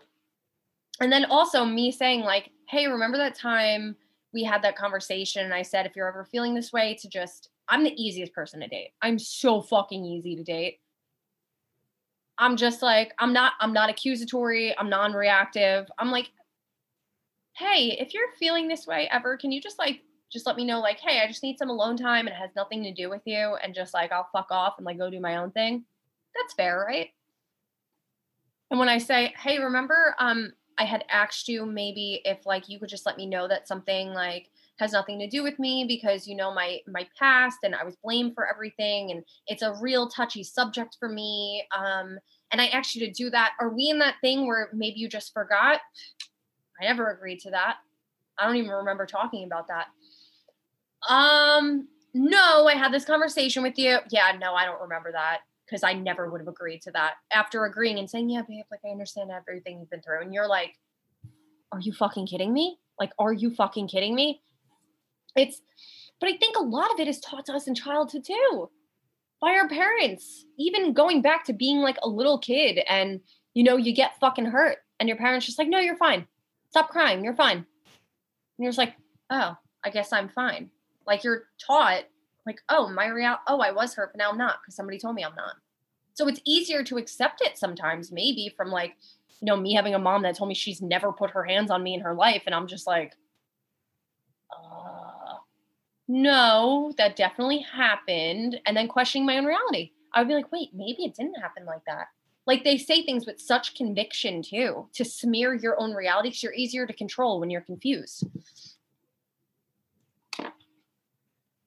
I really appreciate that laying out because I think that we see the word used and it just becomes something that people blow off, but it's an important aspect of abuse that is not seen as abuse because when we think of abuse, we think of physical violence, verbal threats, and that is very much abusive. One of the things that I learned in the last couple of years and felt so fucking stupid about was that what comes with consent is that we were taught as boys, if she says no, you stop. And there's different aspects of stories that come out. And one of the ones that came out years ago about some actor, and there was no fighting back. And I was like, well, if you're getting raped, would you fight back? And then I learned that about the freeze up and the trauma that some people freeze up. Yeah. And now understanding that for what it is, there is no direct normal reaction to any kind of physical sexual assault. And some people freeze, some people fight back. And these are all parts of CPTSD, which is complex post-traumatic stress disorder. And it's all how you react to a traumatic event. Some people, when they're being raped, will just go with it to convince themselves that they're the ones that said yes, because they had no power of saying no. Well, it's something that I see in the public forum. You brought up like, oh, well, he never did this to me, and what about this? Yeah. There is no real. There needs to be a better construct of what consent is out to the world, and consent doesn't start with no. There's a lot of other things. And it's something that we had to learn. The grabbing of asses and dumb shit was stuff that we definitely did as kids, and stupid shit like that. Yeah. And you learn later on, you feel dumb, like, oh yeah, we should never did that. Yeah. And there's mixed signals. There's things that go on, but then you can't, what I'm getting at is that we always have to continue to update and learn more about what consent is. And it's something that we all had to learn, like there's definitely things that I had to learn in listening to people's stories that I'm never going to know the guy who did these crazy ass things on these tours. I don't know that person. I know the person that talks to me about some dumbass bands and chit chats. They're not going to tell me the person that's like tricking these girls over the internet to have sex with them. Like that's not the guy I know. So so a male's reaction is going to be, oh, I don't know that. I never had that experience. Yeah, he's not trying to fuck you. You're not a 16-year-old girl. Yeah. And I really just appreciate seeing you out there. It feels like it's not just your full-time job, but it's a passion that obviously is overlaid across all your social media platforms.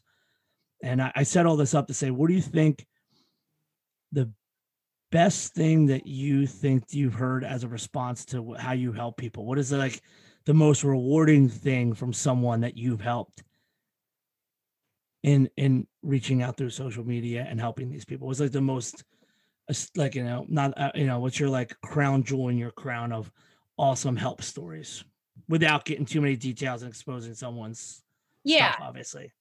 One, I will say, so many women from hardcore that have came to me and said that reading what I write about my real life situations and, things that have happened to me helped them start the healing work. And seeing somebody that they saw at shows or knew of, know that they went through it too. And this is how you take your power back. And this is how you could heal from it. And when I'm saying this stuff, like, obviously you run This Is Hardcore. I love hardcore and I love the hardcore scene outside of what I experienced. So I'm in no way being like a hater of the scene. I'm a hater of the events that happened to me. I'm a hater of people that abuse their power, but that's in anything. But women that come from the music scene or from my childhood, and they're like, I remember you like that. And now you're the one helping me. Like, I was 5 years older than you. And now you're the one that's saving me from this. One of the more recent ones that blew my fucking mind was my 6th grade teacher that I now in life have helped and helped heal. And it's just crazy to me because thinking back to 6th grade, I was so bullied by dudes. Like, they would hold me against my locker and touch me and shove me and like say the most evil fucking horrific things to me. It's just crazy to think of like that crossover. When people tell me they left their abusers, especially on TikTok, all the things that I talk about on there, and girls are like, this was the real life. Because, right, when we talk about narcissists, sociopaths, abusive people, abusive power, we give generalized signs. It's never, well, this is what this person did. This person manipulated me into thinking that I actually like something that I don't like, because that's the only way that they'll spend time with me. And just like these people that are like, you've helped me, or your story has helped me to get out of this. Like, your story, the things that you share have helped me to start the healing work to see that I can do this. You're, sharing that you still go through this darkness, even as where I am now. Like, the last few months for me have been very, very dark. And like, I've talked to you about what's going on, and like, it's been very dark, but I'm still, I could be sitting in the dark, but I know I'm going to find that light. And just women that say like, your story and the things that you went through have helped me so much. That's so healing to the little me that's sitting in her fucking room being terrorized on Facebook, getting death threats by dudes in fucking hardcore because she was 16 years old and didn't want to fucking sleep with a 30-year-old. Like, it's all just so healing. It's just such a, it all just trickles on one another. And so like, being told that, what my vulnerability, the fact that I'm not afraid to be vulnerable. I'll talk about my dark shit. I'll talk about the bad shit, because that's where I've met myself and I'm comfortable there. Just, women saying that they've started that journey for themselves too. Like, that's the best compliment I could ever get. I feel like the important thing with you is that you have turned your empowerment not inward, but outward. Yeah. And social media amplifies your empowerment. In the social media spiritual world of the live, love, laugh, where the story is more real. You're not a carbon copy of anybody I know, truly.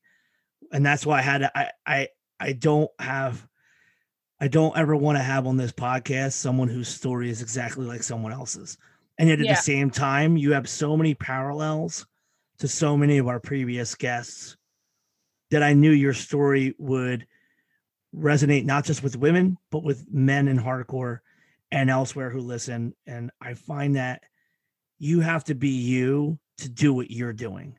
And this is true to every person I've had on the podcast. And so you fit so perfectly where we needed to hear you, and we needed to hear what you had to say, because only you had this experience. And yet it's so similar to so many people, with the exception that you're on hopefully the other side of the tunnel. Yeah. And you're now able to help bring people to that side with your own light.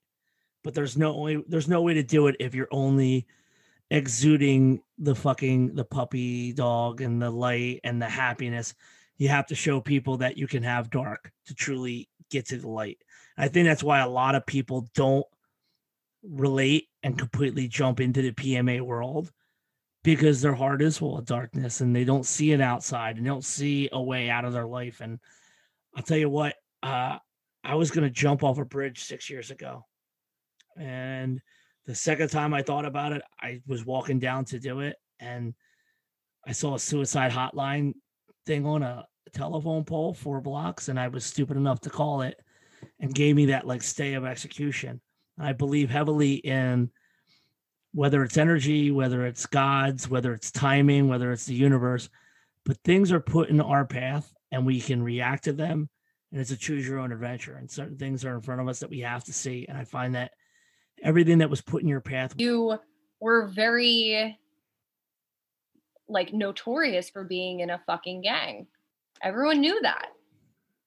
Everyone knew, that side of life. And now you've turned it around and you've given people a safe place to go to hardcore, or you do your best. You've turned it around so much that I'm getting my own healing narrative from being on here, which I knew that that's what was going to happen. The second you said it, I was like, oh, there is going to be some soul retrieving, healing shit going on for a young version of myself that the fucking like one of the biggest names in hardcore, that you've known forever, like well before all this. Like, would you ever think that you would have like thousands of fucking Instagram followers and host one of the biggest hardcore festivals like ever? You know what I mean? It's just like, it's crazy. And you're transmuting it just by having that number, just by making women feel safe. Like, you are going on the other side of it. You're like, you know what? I do believe the victim. Like, yeah, that could have been my boy and that maybe was my boy, but that's not my boy anymore, because that's really fucked up. And like, you're giving me my healing narrative. And now I'm like, yeah, I'm going to go to This Is Hardcore again. I haven't been, the last time I was at This Is Hardcore, I think Suicide File played the first year. Yeah. The first time Suicide File was there. Yeah. And just crazy. I have Bane was there. Yeah, I saw Bane. Yeah, that was the exact same year. For me, I wasn't raised in Judeo-Christian world, but it became a part of a lot of our ethos around our house. And especially with that goofy, weird Catholic guilt, there's penance to pay in everything if you want to use that form of thought. There's things that I've done that I can't remove from the universe, but I can make up for it by trying to be better every single day. There's people that are hurt. I think to this day, there's people that are hurt. And only thing I could do for them, is I'm not the same person I was. And I'm not the same person I was a year ago. I definitely am not the same person I was who was sitting on that Gangland TV show. I wasn't the same person. No, you can say it. I mean, I get Googled just when I'm at work. People, I try not to cross the worlds of Joe Hardcore into Joe Concrete, but it's there and people know. And then I get people that, like, I'm a Freemason. I'm a Union Concrete guy. I'm a Freemason. I do jujitsu. I'm also a father. I am who I am, but I'm a 40-year-old version with all the different emotions and the learned experience of all my failures. And I can't deny that things in the past would be things that I would personally tell myself, yo, I would probably kick my own ass. Up until last year, there's things that I fucked up and should have done differently. And I just keep trying to shed that skin as a person and learn from it and push forward. I have jiu-jitsu. I have a lot of really solid friends that I've accumulated over years who are just constantly staying on me in a positive light of how things going, the support. And then I have this project, This Is Hardcore, which has now manifested itself also in this podcast, to support the culture, to promote the culture, and to promote the humans who are pushing this culture to the next generation. So the good aspects come out. And so, yeah, did I carry a screwdriver and guns and hit people between my, mid to late teens into my late 20s? Absolutely. Yeah. Now I go to bed early. I read, which is I always read, but I go to bed early. I have a system. I got a job. I have a dog. These are the things on top of jiu-jitsu and good friends that have made life more peaceful and kind of gotten some of the bad aspects out of my head. And I feel sorry in a sad, like, I don't feel sorry for you. I mean, like, I feel like sad that growth is not extolled in the hardcore scene. Growth in a person is seen as, you're moving on. And it's like, with the internet, you do, and I've said this on other podcasts, you can always come back to hardcore via the internet, even if you can't be at the shows. The culture, the values, the people stay with us. Yeah. And so it's why I love it. And I'm really happy that you were on the show. I want you to talk a little bit about what you do and how people can reach you, and then we'll sign off. So I am, every session with somebody is different. I've never healed or helped heal two people that are the same. And I always say with a healer is not there to heal you. They're there to give you the tools and the steps to heal yourself. So that is very important to me. I'm not the end all be all. I don't have all the answers, but I just try really hard to, use what I have to help somebody else along their path. On Instagram, I am Alex March Energy, ALXMRCH Energy. My website is alexmarchenergy.com. I mean, yeah, imagine. So, like, let's talk about some soul retrieval shit. Imagine when you're working on Vans Warped Tour, you made it as you're literally just there to heal the people on the tour, and you fucking train Keith Buckley in Reiki. Imagine that healing for me. Damn. It was crazy. And I would be able to say this too. This is just to relate it back to here. Like, one of my best readings or favorite readings I ever did was in the parking lot of Warped Tour. I read this man and it's all about his wife. And then I'm like, oh, who's that guy on the tour? They're like, oh, that's Brandon. He's the drummer in Atreyu.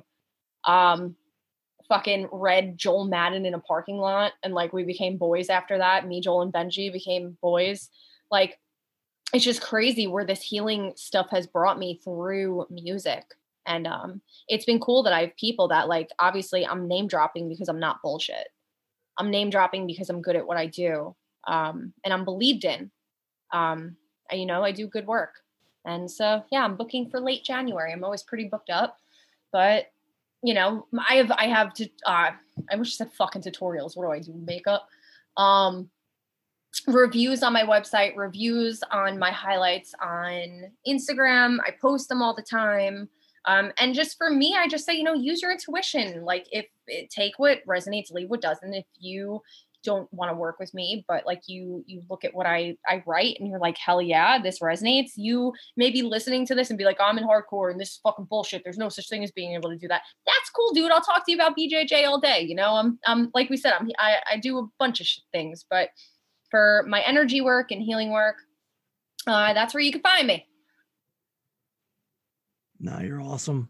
In fact, anyone who wants to just get a piece of this, go to the TikTok. She's on there and it just rolls out and it's just like this. And there's so many affirmations and just supportive things that come from that anyone can see that this is you're like a beam of positive light. And I love that you are going to be coming back into our hardcore sphere. Thank you. Hopefully the girls are nicer now. No, you're going to see a different world. And yeah. I used to kid around. I tell some people, my friends, it's a more gentrified hardcore, but it's not. The people who are finding hardcore come from the same backgrounds, and some of them hide them better. We don't have we also have a different kind of community. And so I feel like you will have a rebirth within it. I'm looking forward to it because it's a long time coming. Is Knocked Loose, are they good kids? Because they are good. They're good. They are good young humans who are carrying the flag to these younger generations who absolutely need to see a band like this at that time. Like, every generation, and I've seen so many incarnations, whether it was when Sick of It All was at their biggest. I love Sick of It All. You're triggering a hole. Yeah, like when I've gone through like Biohazard, Sheer Terror, Sick of It All, Madball, VOD, H2O, Into the American Nightmares, to Converges, all these different bands that cycle through at their top rate. And we are seeing this generation has Incendiaries, they've got Knocked Loose, they've got Turnstile, they still have Trapped in Rice when they do play. They still have these bands that are current, Code Orange, Harm's Way, so many amazing bands that are this generation's flagship bands that this generation, they didn't grow up seeing. Sick of It All, Sold at a Truck. So what? They've got their own thing. And these kids do their best with what they got. And I support them for continuing the culture. And I'm not the old guy goes, doesn't sound like what I like, so fuck them. No, there are flag bearers right now, and so I support them. Yeah, because I remember even so, like, being younger in hardcore, like, I definitely loved a lot of the old school hardcore. But I liked the newer hardcore as well. And I remember people being like, you're too young. Like, you don't remember real fucking hardcore. And I'm just like, okay, I'm sorry I was born in 1988. Like, I didn't mean for this to happen. You want to educate me and not make me feel stupid because I'm trying to be into the same thing as you. And just because I like a newer band doesn't make me stupid. It's continuing on what like your generation built. What's interesting for me is before we get out of here, I'll just say to you because it's funny. The new tattoo that I see on a lot of young kids is stomach rockers or chest tattoos with their year they're being born. Didn't Justin Timberlake have that in that movie Alpha Dog? I have no idea. My level of modern media is limited, so I couldn't tell you. But so you'll see a girl with a giant 1997 across her stomach, or you'll see like a girl with like a 2004 tattoo, and you're like, holy shit, fuck, man. Like, and I think about like, oh, 97, I was booking shows. Oh, like it's crazy to see that. It's crazy to see. And I love hardcore now. And I think that this Alex March will also love hardcore now and feel grateful to have the contrast between what was then and love hardcore now for what it is. And I think you will definitely be at This Is Hardcore and you will definitely be back. Yeah. I don't have any friends in hardcore anymore. Like you do. Like Zach. Yeah. You have people that care and you'll be back. And then just like anything else, you go, you meet people and the relation is the same, you know? Yeah. Thank you for coming on my show. Thank you for being honest and thank you for being open. And you taught me a lot. You really did. And I hope you know that when I ask you questions about stuff like this on the show and off, it's because like I don't have information to go off of. And I trust that you seeing how much you put into this can lead us in the right direction. And so that's why I think it's so important to have you. Good, especially because there are so many young girls that, like we said, are getting into hardcore now. And you're like, to them, you know, you're a celebrity to these girls. It's like, oh my God. I saw on TikTok not too long ago, there's this dude that lives over here that like talked about like a court case or something you had on TikTok. And then he retracted it. Thankfully. Yeah, he made a post and he was like, and he like his post was like, yeah, he messaged me personally. He's like the nicest dude ever. My story was wrong. I apologize about that. Da da da da da. And then like people were commenting and they were like, I would do anything to be able to talk to Joe Hardcore. Oh my God, you're so lucky. And I'm like, damn, like this dude, like I was just like, he's doing such a good thing with this influence instead of like saying like, keep hardcore violent, like all that shit. You're just like, all right, dance, you know, mock, like do what you do. But like, you know, you're not going to be disrespectful to girls. You're not going to fucking kill somebody. Like, you know, let's just enjoy hardcore and like get the bullshit out of it. And it's people, there may be a girl that listens to this and she may be like, holy shit, there's a guy in that band that's a lot older than me. And he was doing that to me. Could that be happening? Am I being gaslit? And right now I'm here to say, this is your sign. Yes, you are being gaslit. And no, he doesn't think you're mature for your age. You're not mature for your age. You're a little fucking girl being taken advantage of. So take your respect back, pull yourself back, and stay away. And I hope that any girl that listens to this that's going through something similar, whether it be pop punk, fucking metalcore, grindcore, fucking I don't care core, they remember that, you know, there are predators out there. And just because the world is safe, hardcore is safe, it's for all of us to go because we're fucking angry or we're frustrated and we come from this fucked up house and let's, you know, feel good together. There is always a bad person. There's always a bad fucking thing that makes other people smell bad. Just, you know, don't let it, I mean, it fucking deterred me for fucking 12 years now. Yeah. But no, I think this is great. I think that I don't know. I feel good. I feel really good about what we just did. And I just hope that any girl that has been through anything, any bit of what I've been through can just know that it's going to be okay. You're going to find your power and to just validate yourself and don't feel stupid for feeling how you feel or missing somebody. Missing somebody that's abused you is completely normal. because your chemical balance is dependent on them. Your psychology is dependent on them. So just, remember that and just validate yourself. And I think that's the last of what I need to say to the ladies. No, you killed it. And I just appreciate everything about what you do on your social media and you as a person, and you exposing the ups and downs, the trials and tribulations, and to where you got to right now. And I hope that everyone listening goes and follows you on Instagram and Twitter and checks out the TikToks. Thank you once again. Thank you so much. Well, I hope you enjoyed this one. Like I said, it's a different conversation than what we've done before. And I think, especially with not even a full 24 episodes under our belt, it's important to expand and check ourselves to make sure all these episodes aren't just kind of echoing each other. Even though there are so many common threads, even in her episode, that I find the value of the conversation to be very much in line with previous guests. Going forward, we have so many different great guests. I mean, got the first time we're going to have 2 separate members of a band 1 week after another. Got some old friends coming on the show. In fact, I'm really excited for the entire lineup of shows coming up over the next couple months. Make sure you're subscribed. Make sure you follow. Make sure you repost when we post on Fridays. Tell your friends about us. And I have gone back over the Patreon stuff and given another thought, and I'm working on it.